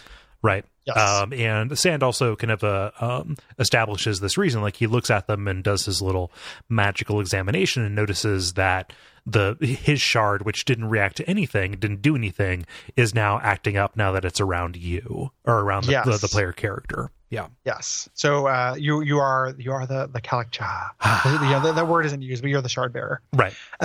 So that's kind of your destiny, and this kind of beginning of this kind of your destiny. It's kind of your destiny. The beginning of this is just going to be focused on going through a lot of hoops to get into this noble district. Jesus. We're still in the low adventuring section of the game, which is kind of a bummer. Yeah. You step out and you meet Quora, who is your first real like wizard caster kind of person, who's feuding with her classmates. She is a sorcerer, whereas they are wizards. She operates mostly on instinct and is kind of an amoral pyromaniac, whereas they are picking on her for being not good at her studies. Yes, and she is really arrogant and insulting to everyone around her. Is kind of her personality, like kind of quirky, like in kind of a Buffy way, but also she's like snarky, arrogant. Yeah. But also amoral in like a real serious way. Right. Is kind of her thing. Like she really wants power. She really respects power. She is like devastating mechanically. Oh yeah. Because she's a sorcerer, and she gets if you just leave her to her own, she gets feats that like increase her ability with evocation. Yeah. Evocation is the school of magic that deals with like fireballs and shit, like making things appear. Yeah. And like energy manipulation. So she can be really, really great at that. Yeah. Since I was a sorcerer, I didn't have space for her in my party, really. Right. So I didn't do a lot of things with her. I read about her quest today, but I didn't actually do it. Yeah, I didn't do her quest either. Like I brought her on as like if I knew that I was going into a place where I just needed people to not like live extra anymore. Fireballs. Yeah. Her quest, just real quick to get out of the way. So some of your companions do have side quest. We mentioned before Kelgar turning into a monk. We're going to talk about Nishka's side quest in a second. Quara's is about her relations with this mage school, and a grudge with one of the leaders of that mage school, who ultimately, because of something in their past, the details escape me, but ultimately that leader will make a deal with the Luskins to sick this kind of creature on you. Oh, wow. That will hound you when you have Quara in your party, which is kind of cool. Yep. But again, she just didn't mechanically have a place for me. Like, I don't even think she's a terrible character, but I just didn't have a spot for her. No, I like her character, especially, as somebody, they do a good job in this game of giving you people from across the alignment spectrum. Very, very specifically. Yeah. Like they do that. Like it's not like it kind of throws out the previous Baldur's Gate thing of like you're making choices when you choose an alignment for your party. And Baldur's Gate leans into that the dissonance that comes with that. Here, everyone has a common goal, so you have a mixed alignment party almost by you're likely to. Yeah. By definition, but it doesn't mean they'll necessarily get along, and they won't like everything that you do. And then there's a big payoff for that as well. We'll get to. Yeah. So that you can see them kind of setting the seeds to make that payoff more dramatic by giving you this mixed alignment. It's very hard to have people in your party who will agree with everything you do. They want you to lose disposition with some party members so they can make this ending more dramatic. Right. And it's actually pretty elegant and cool, I think. Yeah. Nishka is introduced here where we run into some thugs that give her some shit. And we're back on her old stomping grounds, and she's made enemies. Yep. So her side quest, and this actually, we can kind of get it out of the way. It plays out over the course of a couple, it plays into the next act as well. Yeah. But essentially deals with this old crime, her old partner, right, who backstabbed her, and she wants to get back at him. Yeah. Or she backstabs him. Like she's not good at this point. No. And it's kind of, the first thing you do is kind of quaint. Like you go into his place and steal his lucky coin. Yep, it's real petty. Yeah, which is a luck amulet. Like it's worth having because it's a good magical item. But then ultimately the stakes keep rising for that until eventually there's a character known as the Collector who you run into. And it's kind of the ultimate crime to get his stuff. You head there. You infiltrate his mansion. It's kind of cool. There's some good puzzles and stuff. Yeah. In that section, it's not mostly fighting. But you infiltrate his mansion, and then he shows up to claim the treasure at the same time, and you kill him. And that's kind of the end of Nishka's quest line. Yeah. I will always be down for thievy type stuff. Like that is generally good in fantasy settings. I think so too. Yeah. There is kind of you do get mechanical benefits. Bonuses and benefits were the two words I was trying to combine there for some reason. Yeah, bonuses. Bonuses. As you increase disposition with your party members, so they get stat boosts. So it is within your your best interest to make your friends like you in this. Yeah. So that's just things that show up as you kind of walk around these docks and around the merchants kind of area. Eventually you kind of find out that there are these assassinations that are happening amongst the nobles in Neverwinter, and that's why the Blacklight District, where you're headed, is kind of locked off.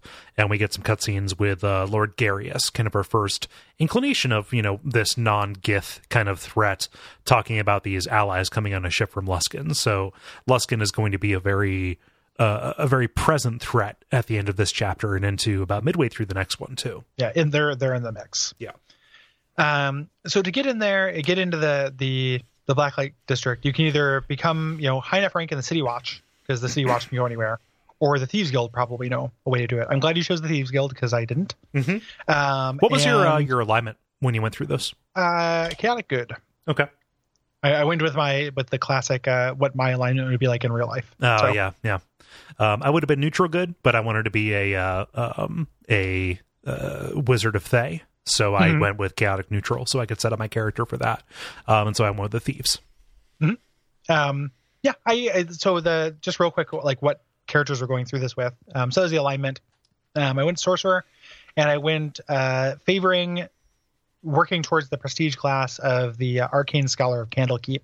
And their concept is meta magic is their thing, and they get a couple of exclusive meta magic feats. There's like an improved empower spell, and improved maximize spell, which make it take so maximize spell only takes 2 units above, and improved only takes 1 unit above, which means that like by the end of the game, it was very easy for me to shoot 8 maximum fireballs. Oh, nice. Like I was like on a rest, or like it was pretty ridiculous. Like maximized greater missile storm did my level times 12 damage or something like that. Like if I could do it to a single target, it was really, really good. So to be more powerful than like a meteor storm. It was, yeah. And that's in meteor storms. Like once you eventually unlock that, those things stack. And if you don't have friendly fire on, that is a big crowd control thing. But it became very, very powerful. So that's what she was kind of spec'd into. And your name is better, so I'll say mine first. But you can tell us about your character, which had a better name. So I just hit random, and the first thing that popped up was Chandra Steele, and I'm like, yep. I'll be Chandra Steele. That's pretty good. So I rolled wizard, and I wanted to kind of play into a specialist and evocation. Eventually, I wanted to do transmutation just because I like buffing, but for expedience sake. Evocation is more suited for combat in the situations that they're going to put you into. And red wizards are kind of really leaning into specialization. Like they eventually lose out on whatever their opposite kind of school is. Right. And I didn't end up specializing in that either because of a glitch or because of the way red wizards work. It's one of those classes that was introduced with Mask of the Betrayer. My character's name, a human dude, because non-humans can't be red wizards of Thay. I used my regular kind of character, Arsenic, ARSONYK. Just a name I thought of for a WoW character. And I randomized the last name, and the first thing I pulled up was Shart. That's really good. Like Arsenic Shart is really good. That's dark. I have no idea why Shart was a randomization. But I was like, it must be fate. So... Yeah. It is like a spell. Like if you put like a name in front of it, like Odalix Arsenic Shart. Yep. So, I was very happy with that, and I shared a couple of screenshots of that popping up. It's real good. Mm-hmm. It is a very good a very good name. Yep. So what happens in the City Watch? Because I'm kind of curious. Like this is a small point of divergence for any character who goes in. You pick whichever one sounds the best to you. I just want to know if these kind of like line up with what they're asking you to do. They do for the large part, and it's actually like the way they divert is actually kind of interesting. Like so the whole idea is that there's this crime lord in the docks that is corrupting the Watch. Right.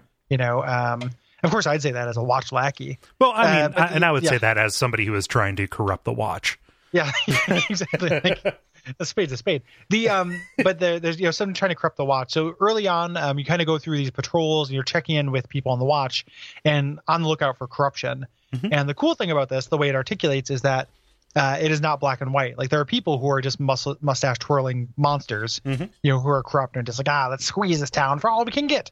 And then there are also people who are just like, the Watch doesn't pay enough, and I have like 6 kids. Right. Like it's either this, there's some papers, please stuff going on there, or there are people who are just like, if I let these people go through who I know are smuggling something, they're not going to murder these other people to get the thing that they need. Mm-hmm. So there's a lot of like gray area here, and it's actually kind of good. Yeah. But it starts off with that. Mostly it's dealing with those things, and then sometimes going and like actually, fighting a crime boss. Yeah, but mostly it's that. It's weird because like the ultimate payoff for the thief side of it is very, very similar. Like you go around, there's a quest where you go to all the watchmen on the docks and say like, hey, can I tempt you to look the other way while this stuff happens? Like there is that gray aspect to it. And there's one kind of big combat quest where you're kind of going through the back alleys and then trying to defend your weapon caches from the Watch people. But like no matter what, if you end up siding, like doing these quests, like you owe a debt to the Thieves Guild, and like just it ends up being a very bad thing, like up to the very final like ending slideshow. Oh, that's interesting. Yeah. I mean, and I did those things too. Like I had to go get that weapons cache thing. Like it was being attacked, and like I had to make my way there as it kind of moved through. The questing is actually, some of the quests here are kind of interesting. The problem with this is that we're kind of running over this in 5 minutes, and it is a lot of actual game time. It really is. That's going to happen a lot in this because this game is in love with like list quests. Yes. Go do the 3 things. Go do the 3 trials, go things like that, and just to get into this room, it's very frustrating, or to get into the sector of the city, it was kind of frustrating. There's a distance of just being like, I'm literally just doing this so I have the rank to walk wherever I want. Why can't I find somebody and explain the situation? Like, surely there's a way that like this could be, or why can't I bribe them? Because you can offer, like, you can try and bribe people, but they won't take it. Yeah, they the people who actually can do this are too stalwart for that. Yeah. Real quick, just because I want to get to it at some point, we can do a side path and talk a little bit about the economy of this game. How money works and stuff, because it's weird. So the prices of things vary wildly. And you can't do the thing where like, oh, I'm never going to buy. I mean, you can say I'm never going to buy anything because I'm going to find everything that's good. Right. You can do that. I wouldn't recommend it, because one of the biggest advantages of this game, one of the worst things about Neverwinter Nights 1 was me and Derek would play it. We'd go to a dungeon. We'd have tons of treasure. We wouldn't have access to a new merchant, and we couldn't buy anything that was worth owning. Right. So it kind of fucked up that reward loop. I think this game does a much better job of that. Yep. To where there are things to like save up for. Like this is a sword that costs 250,000 gold, but it has this cool effect that seems worth it, and I can work towards this goal. Yeah. There's also a greater variety of merchants. Like in the docks, there are 3. 2 of them that are labeled on the map. One of them that's hidden. 2 of them are hidden. And one of which, if you have a feat that came with pre-ordering the game called Blessed of Joaquin, which you can, you can console in, yeah. Yeah. You get a lot of kind of weird, interesting items that are related to prestige classes. So there's one signature item for each prestige class. Oh, that's so weird, because if you're in the merchant quarter, you can talk to the deacon, and he has most of the stuff that is related to prestige classes. He has some of the stuff, yeah, but there's a bunch of other stuff that's hidden behind, like kept behind this bonus feat. Oh, weird. So there's more merchants than there were before, and I think that part's actually pretty good. The weird thing about how the economy works in here, as it relates to the kind of quest loop or the gameplay loop, is the same thing that is with Oblivion, where like you're deciding what to take and what not to take. Like the weight management stuff got really tedious to me. Yeah, well, because you're dealing with your individual character's weight limits, but also your entire party. So like I will be playing my character. I'll go up and see there's a suit of armor on here, and I will have to individually like walk away from that, select Kelgar, go up and pick it up. Yeah. Yeah, that's pretty frustrating. Yeah. But what I would say, and the other thing too, is that there is a hidden incentive to save money. Oh yeah. That in the third act, which you don't, or second act, which you have no idea is coming. So like, I was pretty liberal with money because I saw things I wanted, and it's like, yes, this is 20,000 gold, but a natural armor plus 2 amulets better than a natural armor plus 1 amulet. Why wouldn't I get this for all my party members? Yeah. And it served me well ultimately in the long run, but there's a point in which I felt like I really fucked myself over. Yeah. I guess if there's any prescriptiveness to this, it's you can go either way. You'll get kind of a quick advantage in the keep, which is what we're talking about, if you save your money. Otherwise, you can kind of make up that advantage with enough time. Yeah, like the real thing here is the keep. You have unlimited time to build up. Yeah. As opposed to the early advantage you would get by spending that money. But it's good. Well, you have unlimited time to build up, but enemies don't spawn.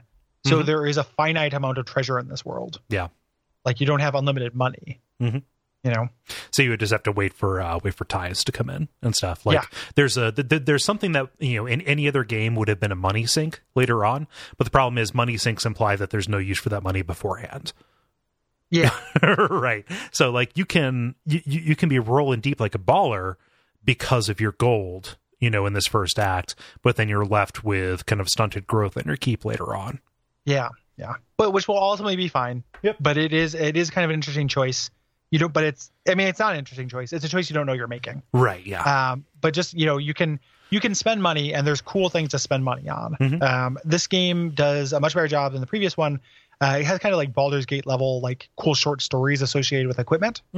So all of the equipment descriptions, like items tend to do interesting things. Yep. It's not plus 0.3 frost damage, plus 0.001 criticals, They do interesting things, usually affecting a status on hit.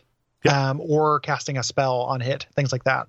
And they have cool little backstories behind them. Yep. And the fun thing is you can just read those from the merchant. from that menu, so you don't have to buy that stuff to get those story bits.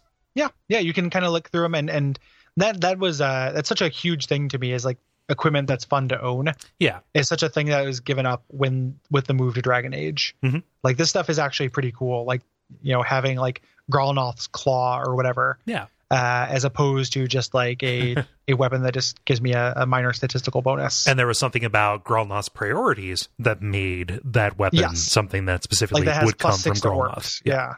Or puts things to sleep. Yeah. Like some of this stuff is really I didn't talk about this either, but early on, you're pretty underpowered as a caster in this. Mm-hmm. Sleep is so incredible because this game has coup de grace rules, which means if something is sleeping, you can kill it in one hit, which it doesn't always carry over to every edition of D&D. Right. And there is a weapon you can get that makes the enemy do, it's a pretty easy, it's like a difficulty check 14 test versus sleep when you hit them. But if it works, the next hit they die. So what it pretty much changes your crit range to being like to being anything 14 above plus. a 14. Yeah, it's pretty bonkers. Like that's a really, really great weapon. Like, so there's cool stuff to be found here, and the variety of merchants and everything is very satisfying to me. Yeah. And made that treasure loop really good with a couple of minor irritations. Yeah. This is a good time to talk about it because there's 4 merchants here. For sure. Yeah. Between those. Also, Deacon is an NPC from at least the Shadows of Undertide, if not the Hordes of the Underdark. Like he is a kobold. Kind of bard who would have adventured with you before. You can try and convince him, but eventually he just becomes a fixture at your keep later on. Yes, yeah, and a very Suikoden 2 kind of thing that happens. Well, yeah, I mean, like with a bunch of folks. Like, we'll talk about it when we get there. But I love the keep. That'll be next episode. Me too. I like it. I think it's great.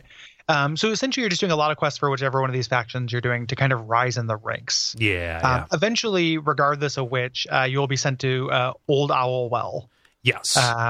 So I was, the watch just sent me here. It sounds like it kind of did the lazy thing and makes you a spy for the watch. Yep. Just the watch sends you as well.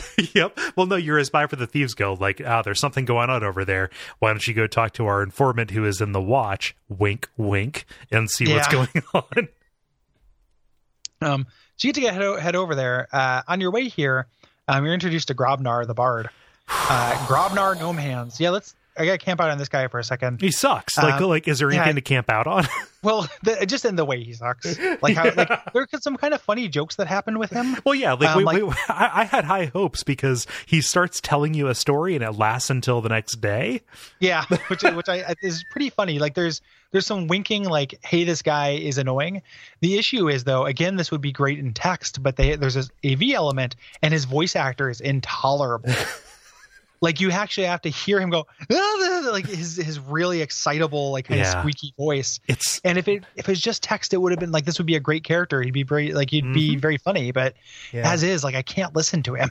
And also this is like listening to anybody who would play like the ultra goofy gnome kind of character. No, not just a gnome, but like, I'm going to be the comic relief. All the adventures that I've gone on. It's like a Kender halfling kind of thing.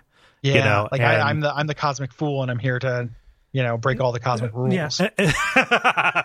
and also his animations, he's always playing an invisible flute, and I just kind of want to rip his hands off. He's just sucking an invisible dick.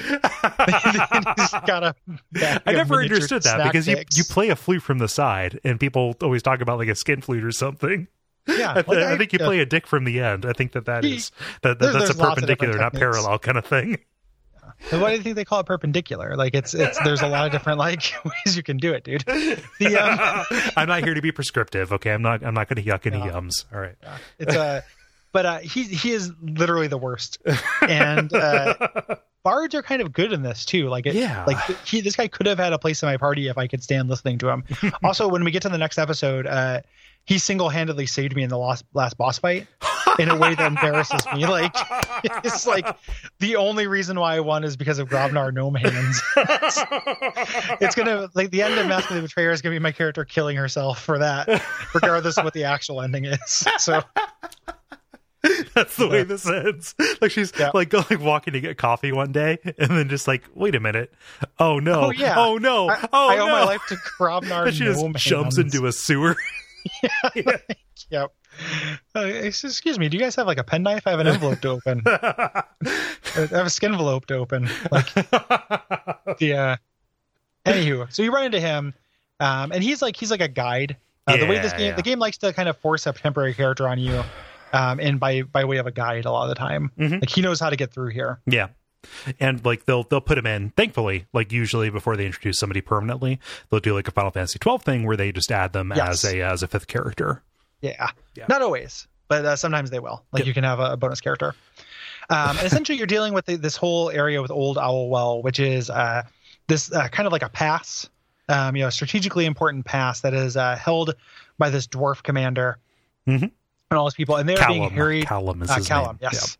And they're being harried by orcs. Yes, the Eye Gouger and Bone Gnasher clans. Yeah.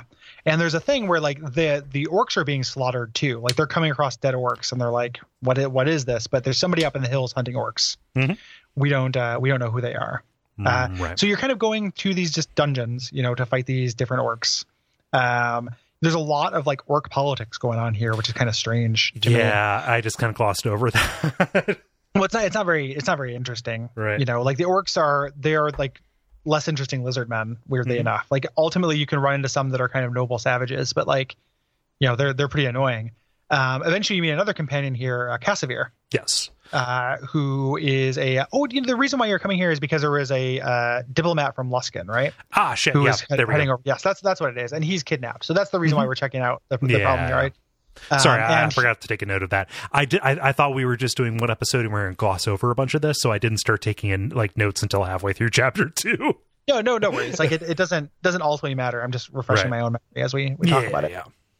Because the diplomat I think was with Cassavir's party.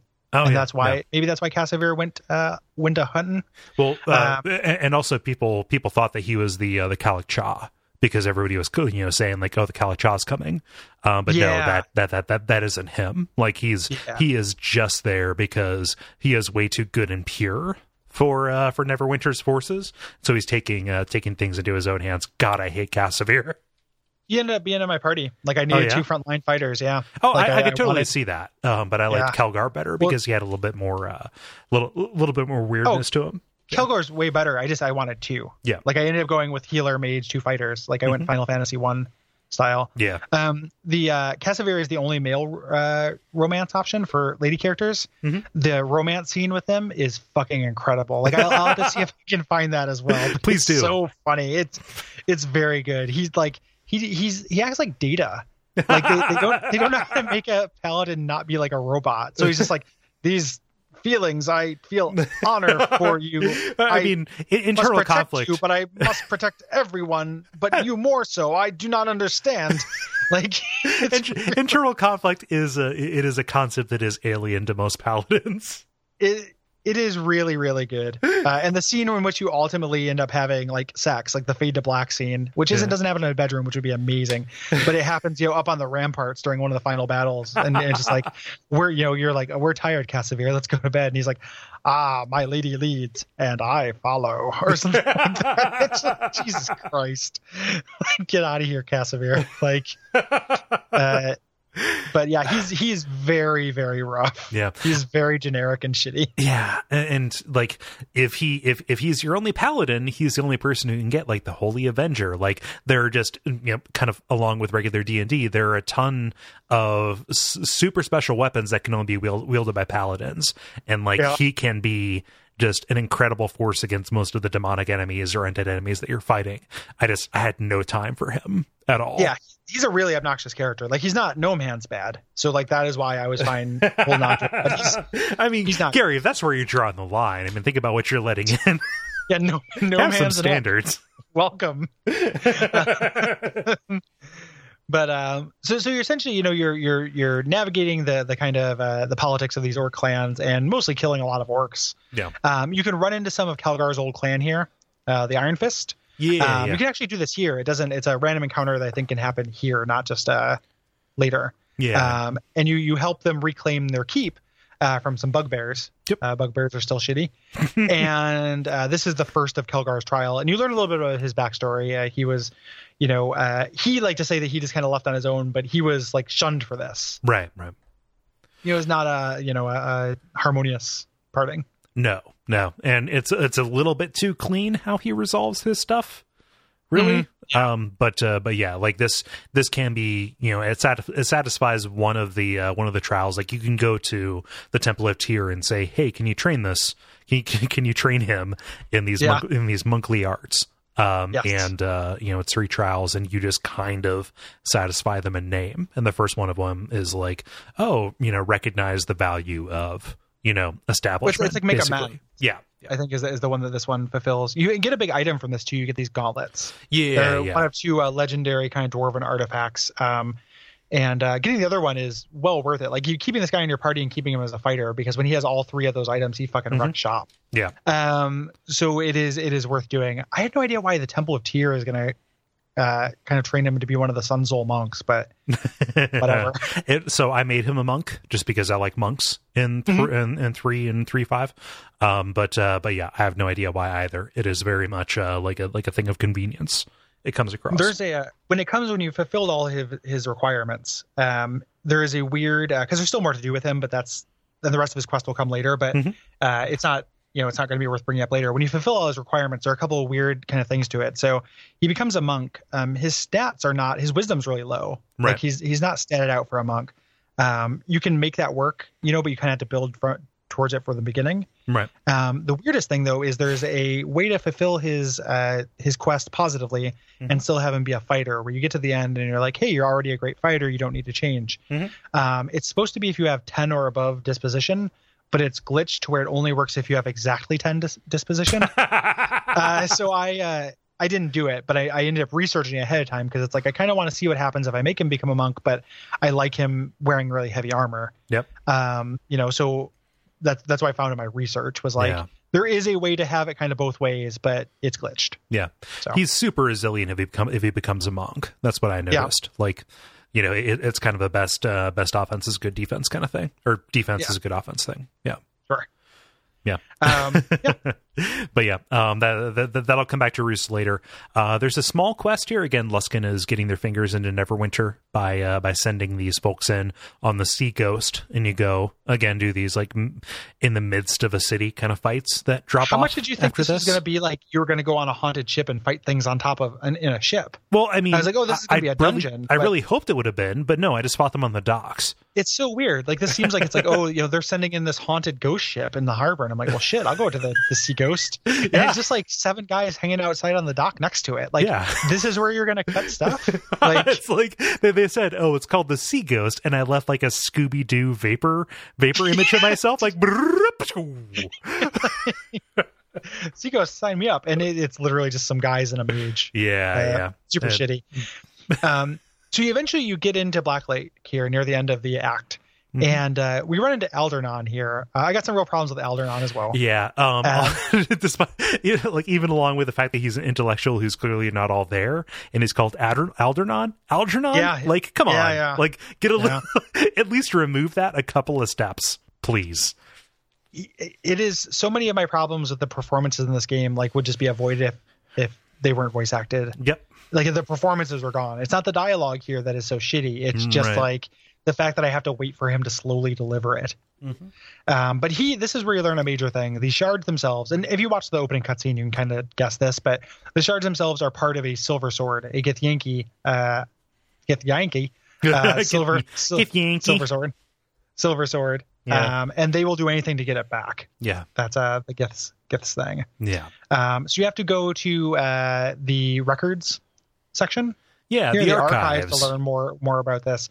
And this is there's some combat here, but this is one of the first like non-combat kind of puzzle dungeons. Yeah, I wish there were more of these. I liked this a lot, like where you're finding books and like learning the answers to the quizzes that these podiums are posing to you. There's a couple of real cool ones. Like there are a few times where they do this. Like it's not, this is not unique by any means. And they happen kind of from here forward more than they did in the first part of the game. Yep. Like I feel like the first act is really supposed to be low adventuring. This is where it's getting a little bit better.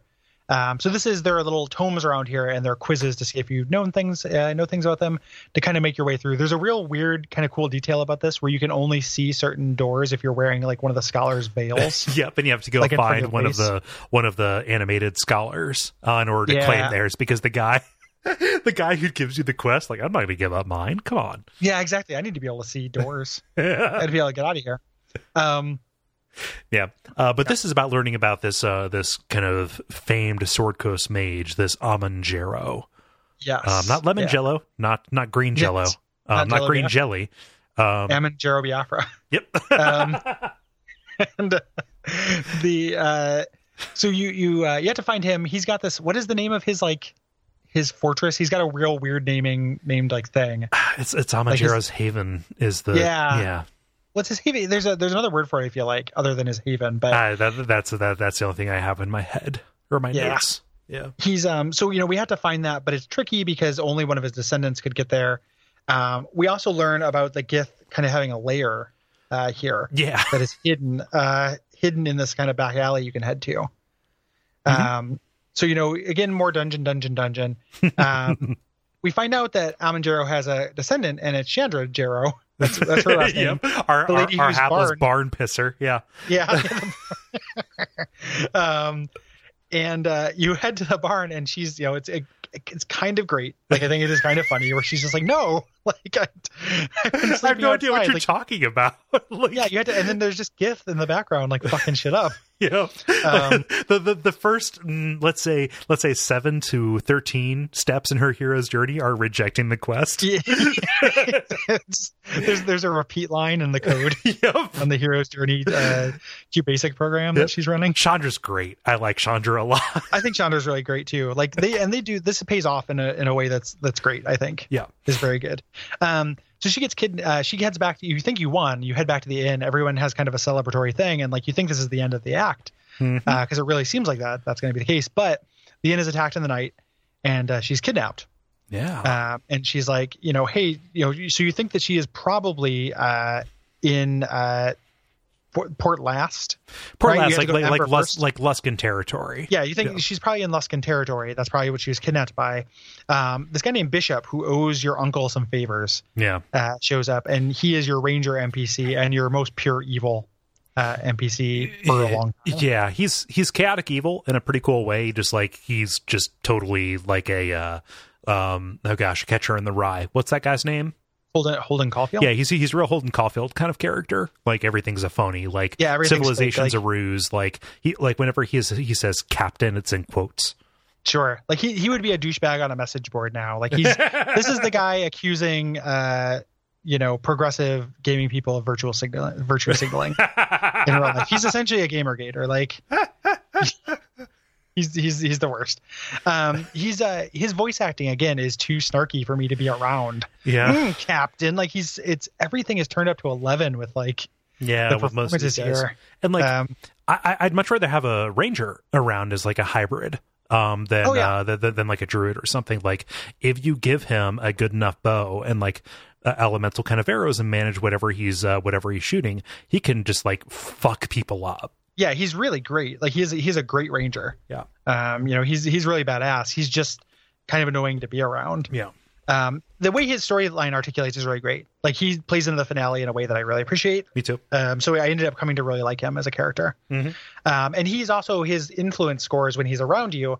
Like he appreciates it when you don't let him get away with bullshit. Yep. Like if you're tough with him, he's just like, all right, like you're sparring with me. Like it does that kind of thing where he lives for the advantage debate. is not.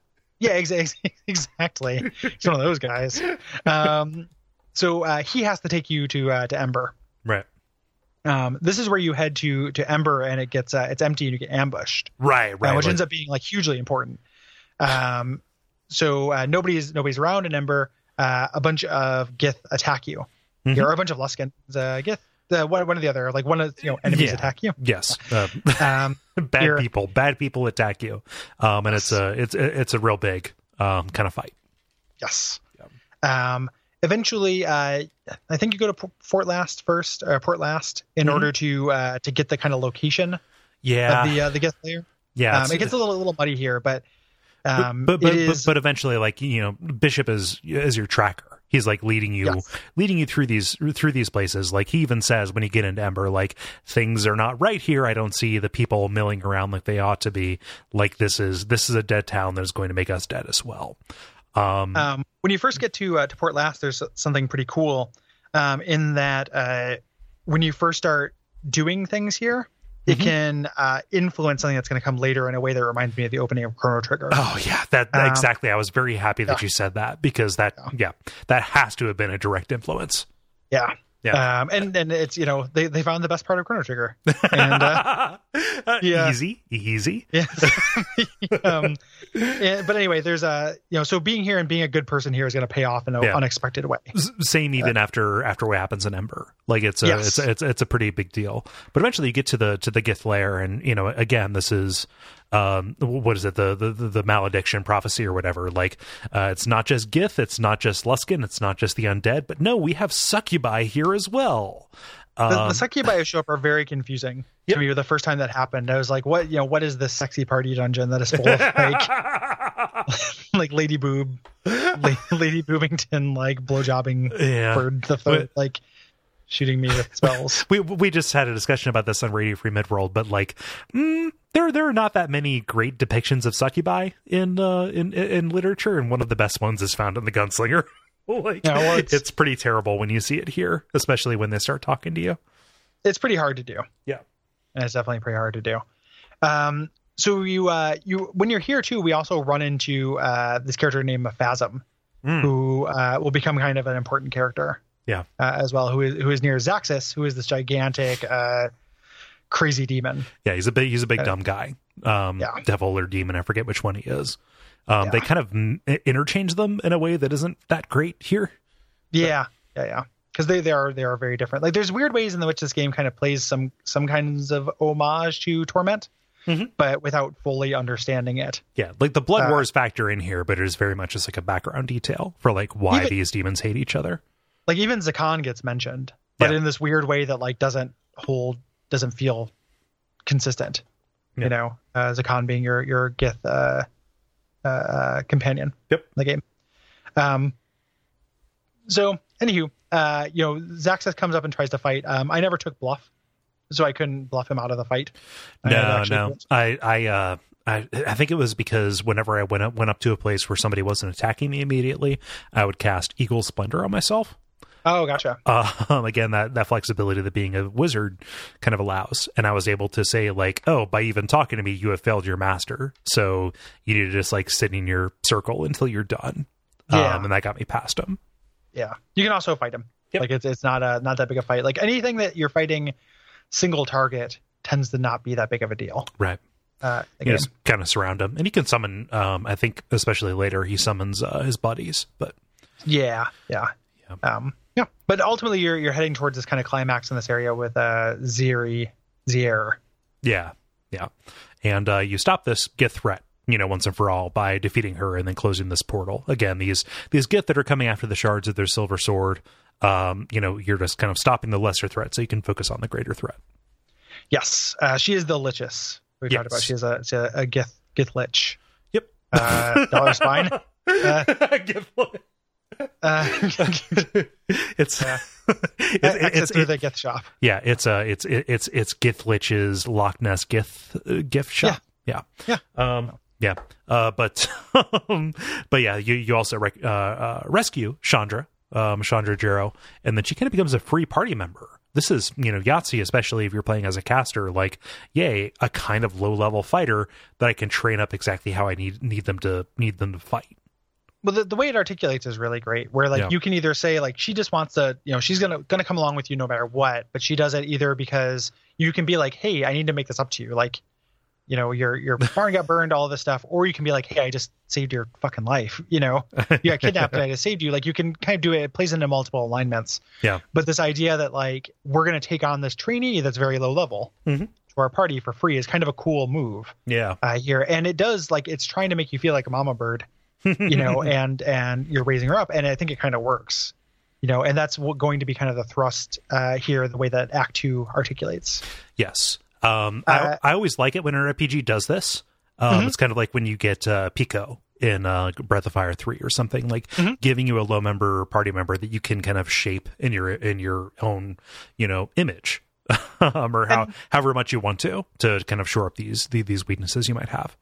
Well, and because the way that D&D power is so focused on equipment in many ways, like she's not a detriment. Like she's going to be weaker than your fighters, but she's not going to be that much more fragile that like she just instantly dies in every encounter. Like she can quickly become very useful. She levels up very quickly and can become actually like fairly essential. Yeah, pretty fast. To the point where later on, when she becomes like not an optional character, or not available for your disposal, like her absence is noted.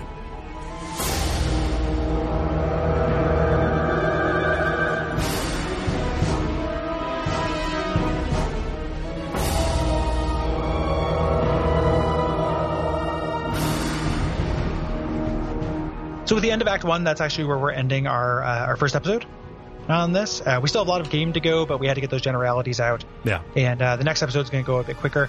And honestly, like, that's when it gets real cool. So not to leave it on like kind of a, it's getting cool now. Like getting Chandra is cool.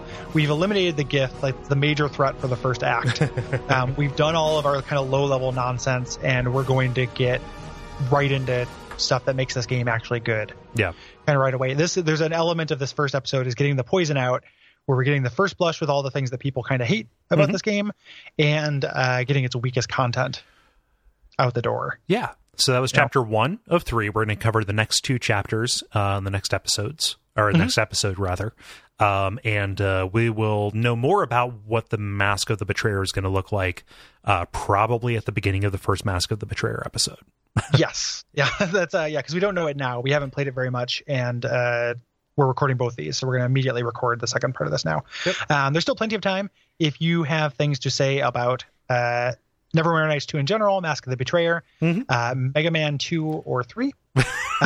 So separate those, please. Yes. Yeah. Like, don't do a comparison. Like, that might be kind of cool, but maybe make that a blog post. Yeah, that's probably longer than we need. Do we want to so send those into duckfeed.tv/contact? Yes. Do we want to announce what's coming after that? Yes, please. Yeah, let's do it. After that, we're doing a wolf. Yeah, watch out for lens flare. We've talked about this. We've kind of teased the possibility of doing kind of a newer game. People have actually asked us if we were intending to do this, and one particular recent release has kind of tickled our fancy to give a WoF treatment to. So, Gary, what are we doing? After Mega Man 2 and 3, we're doing Dishonored 2. Yeah. So it's a new release. This is the most new something's been when we covered it. Like it's going to be just a couple months after the release. I picked it up like right when it came out. It's phenomenal. Yep.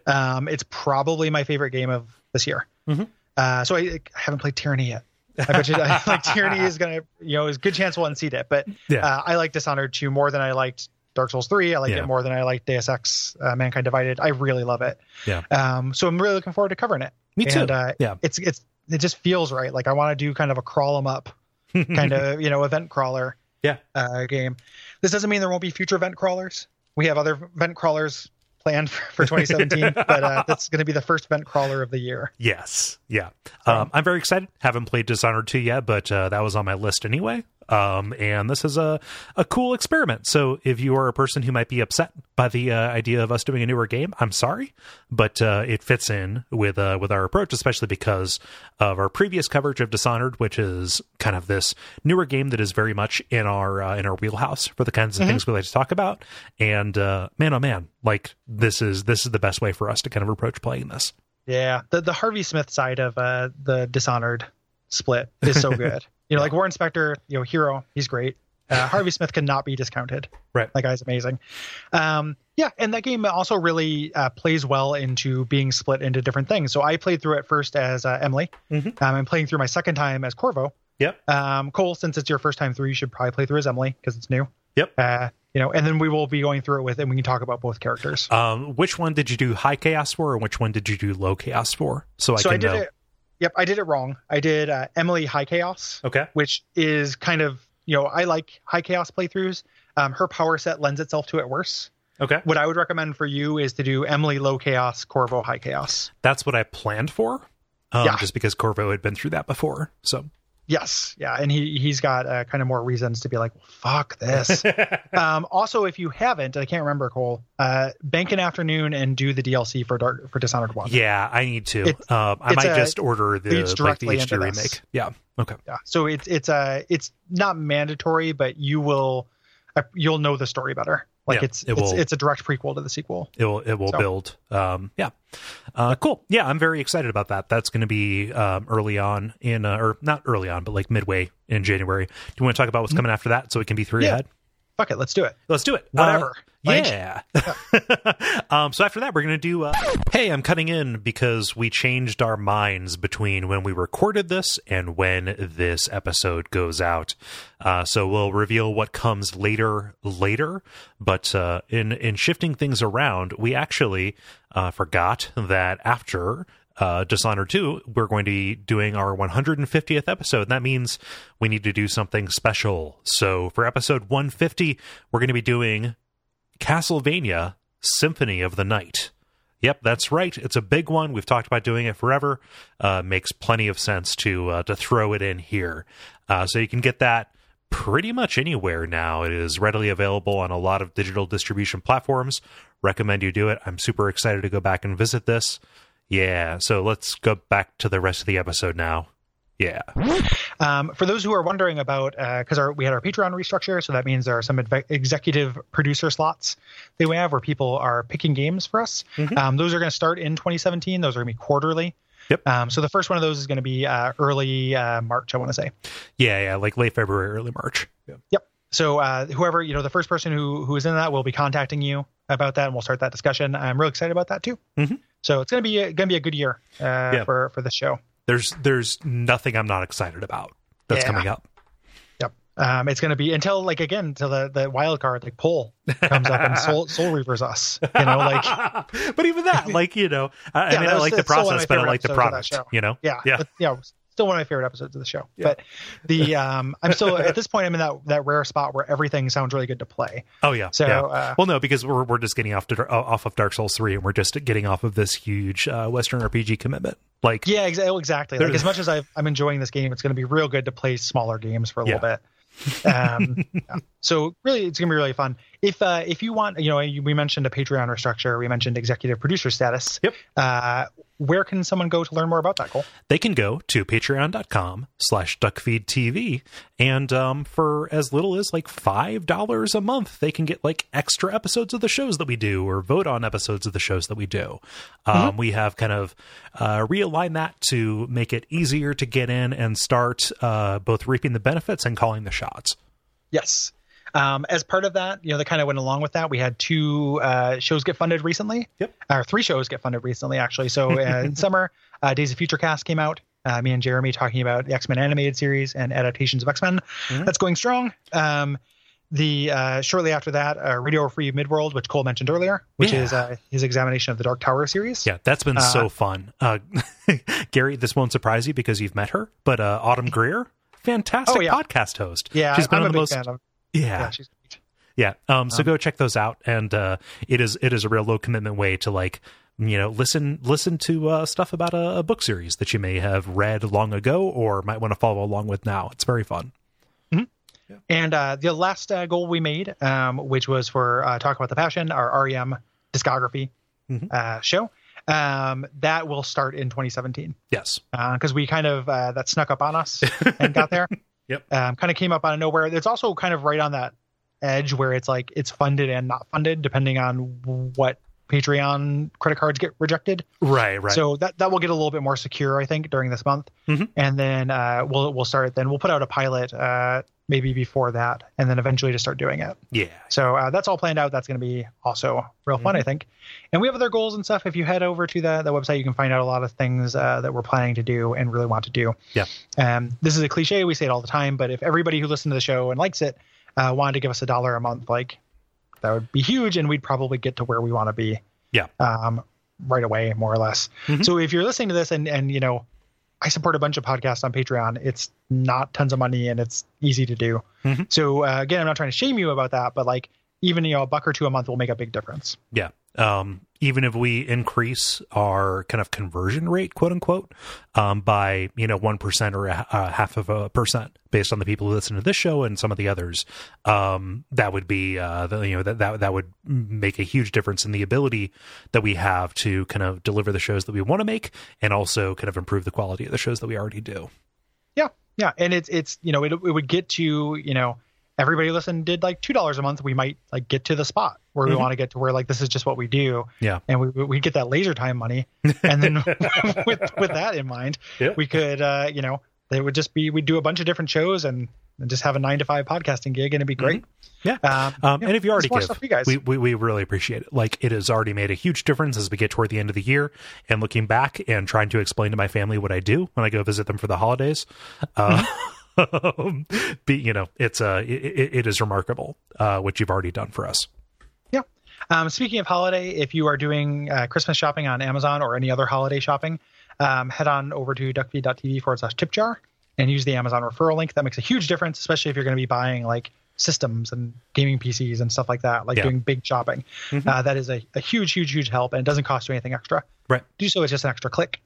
And then otherwise, the kind of free way you can help is ratings and reviews on iTunes. People have been very kind there, but it does help. It puts us in their algorithms. It helps more people learn about the show, who ultimately will check it out. And then if they like it, then they keep listening. And, it's a snowball thing. It really is. Yeah. It's all about momentum, and you can help this by rating and reviewing, telling your friends about us, all of that. Like, you hear about this on a bunch of other podcasts, and it can kind of become rote or kind of token, but it really does. Like, don't become numb to it.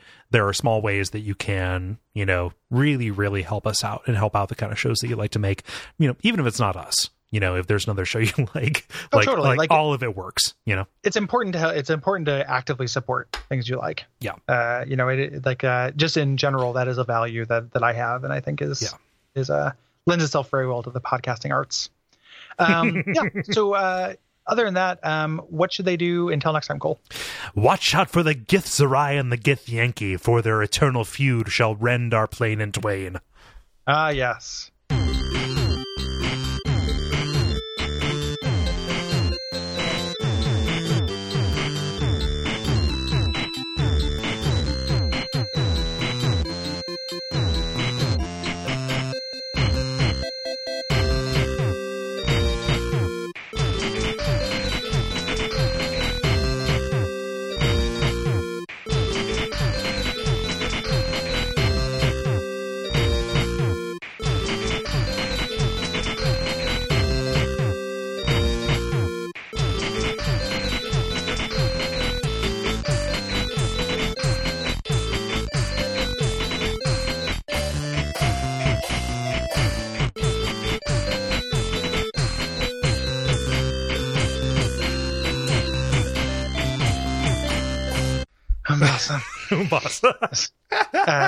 This made me like, I was gonna say that this game made me hate the Gith, but I always hated them. It's just Dakan made me like them. And when I'm not dealing with Dakan, it's like I hate them. If Dakan's not on the screen, you should be asking.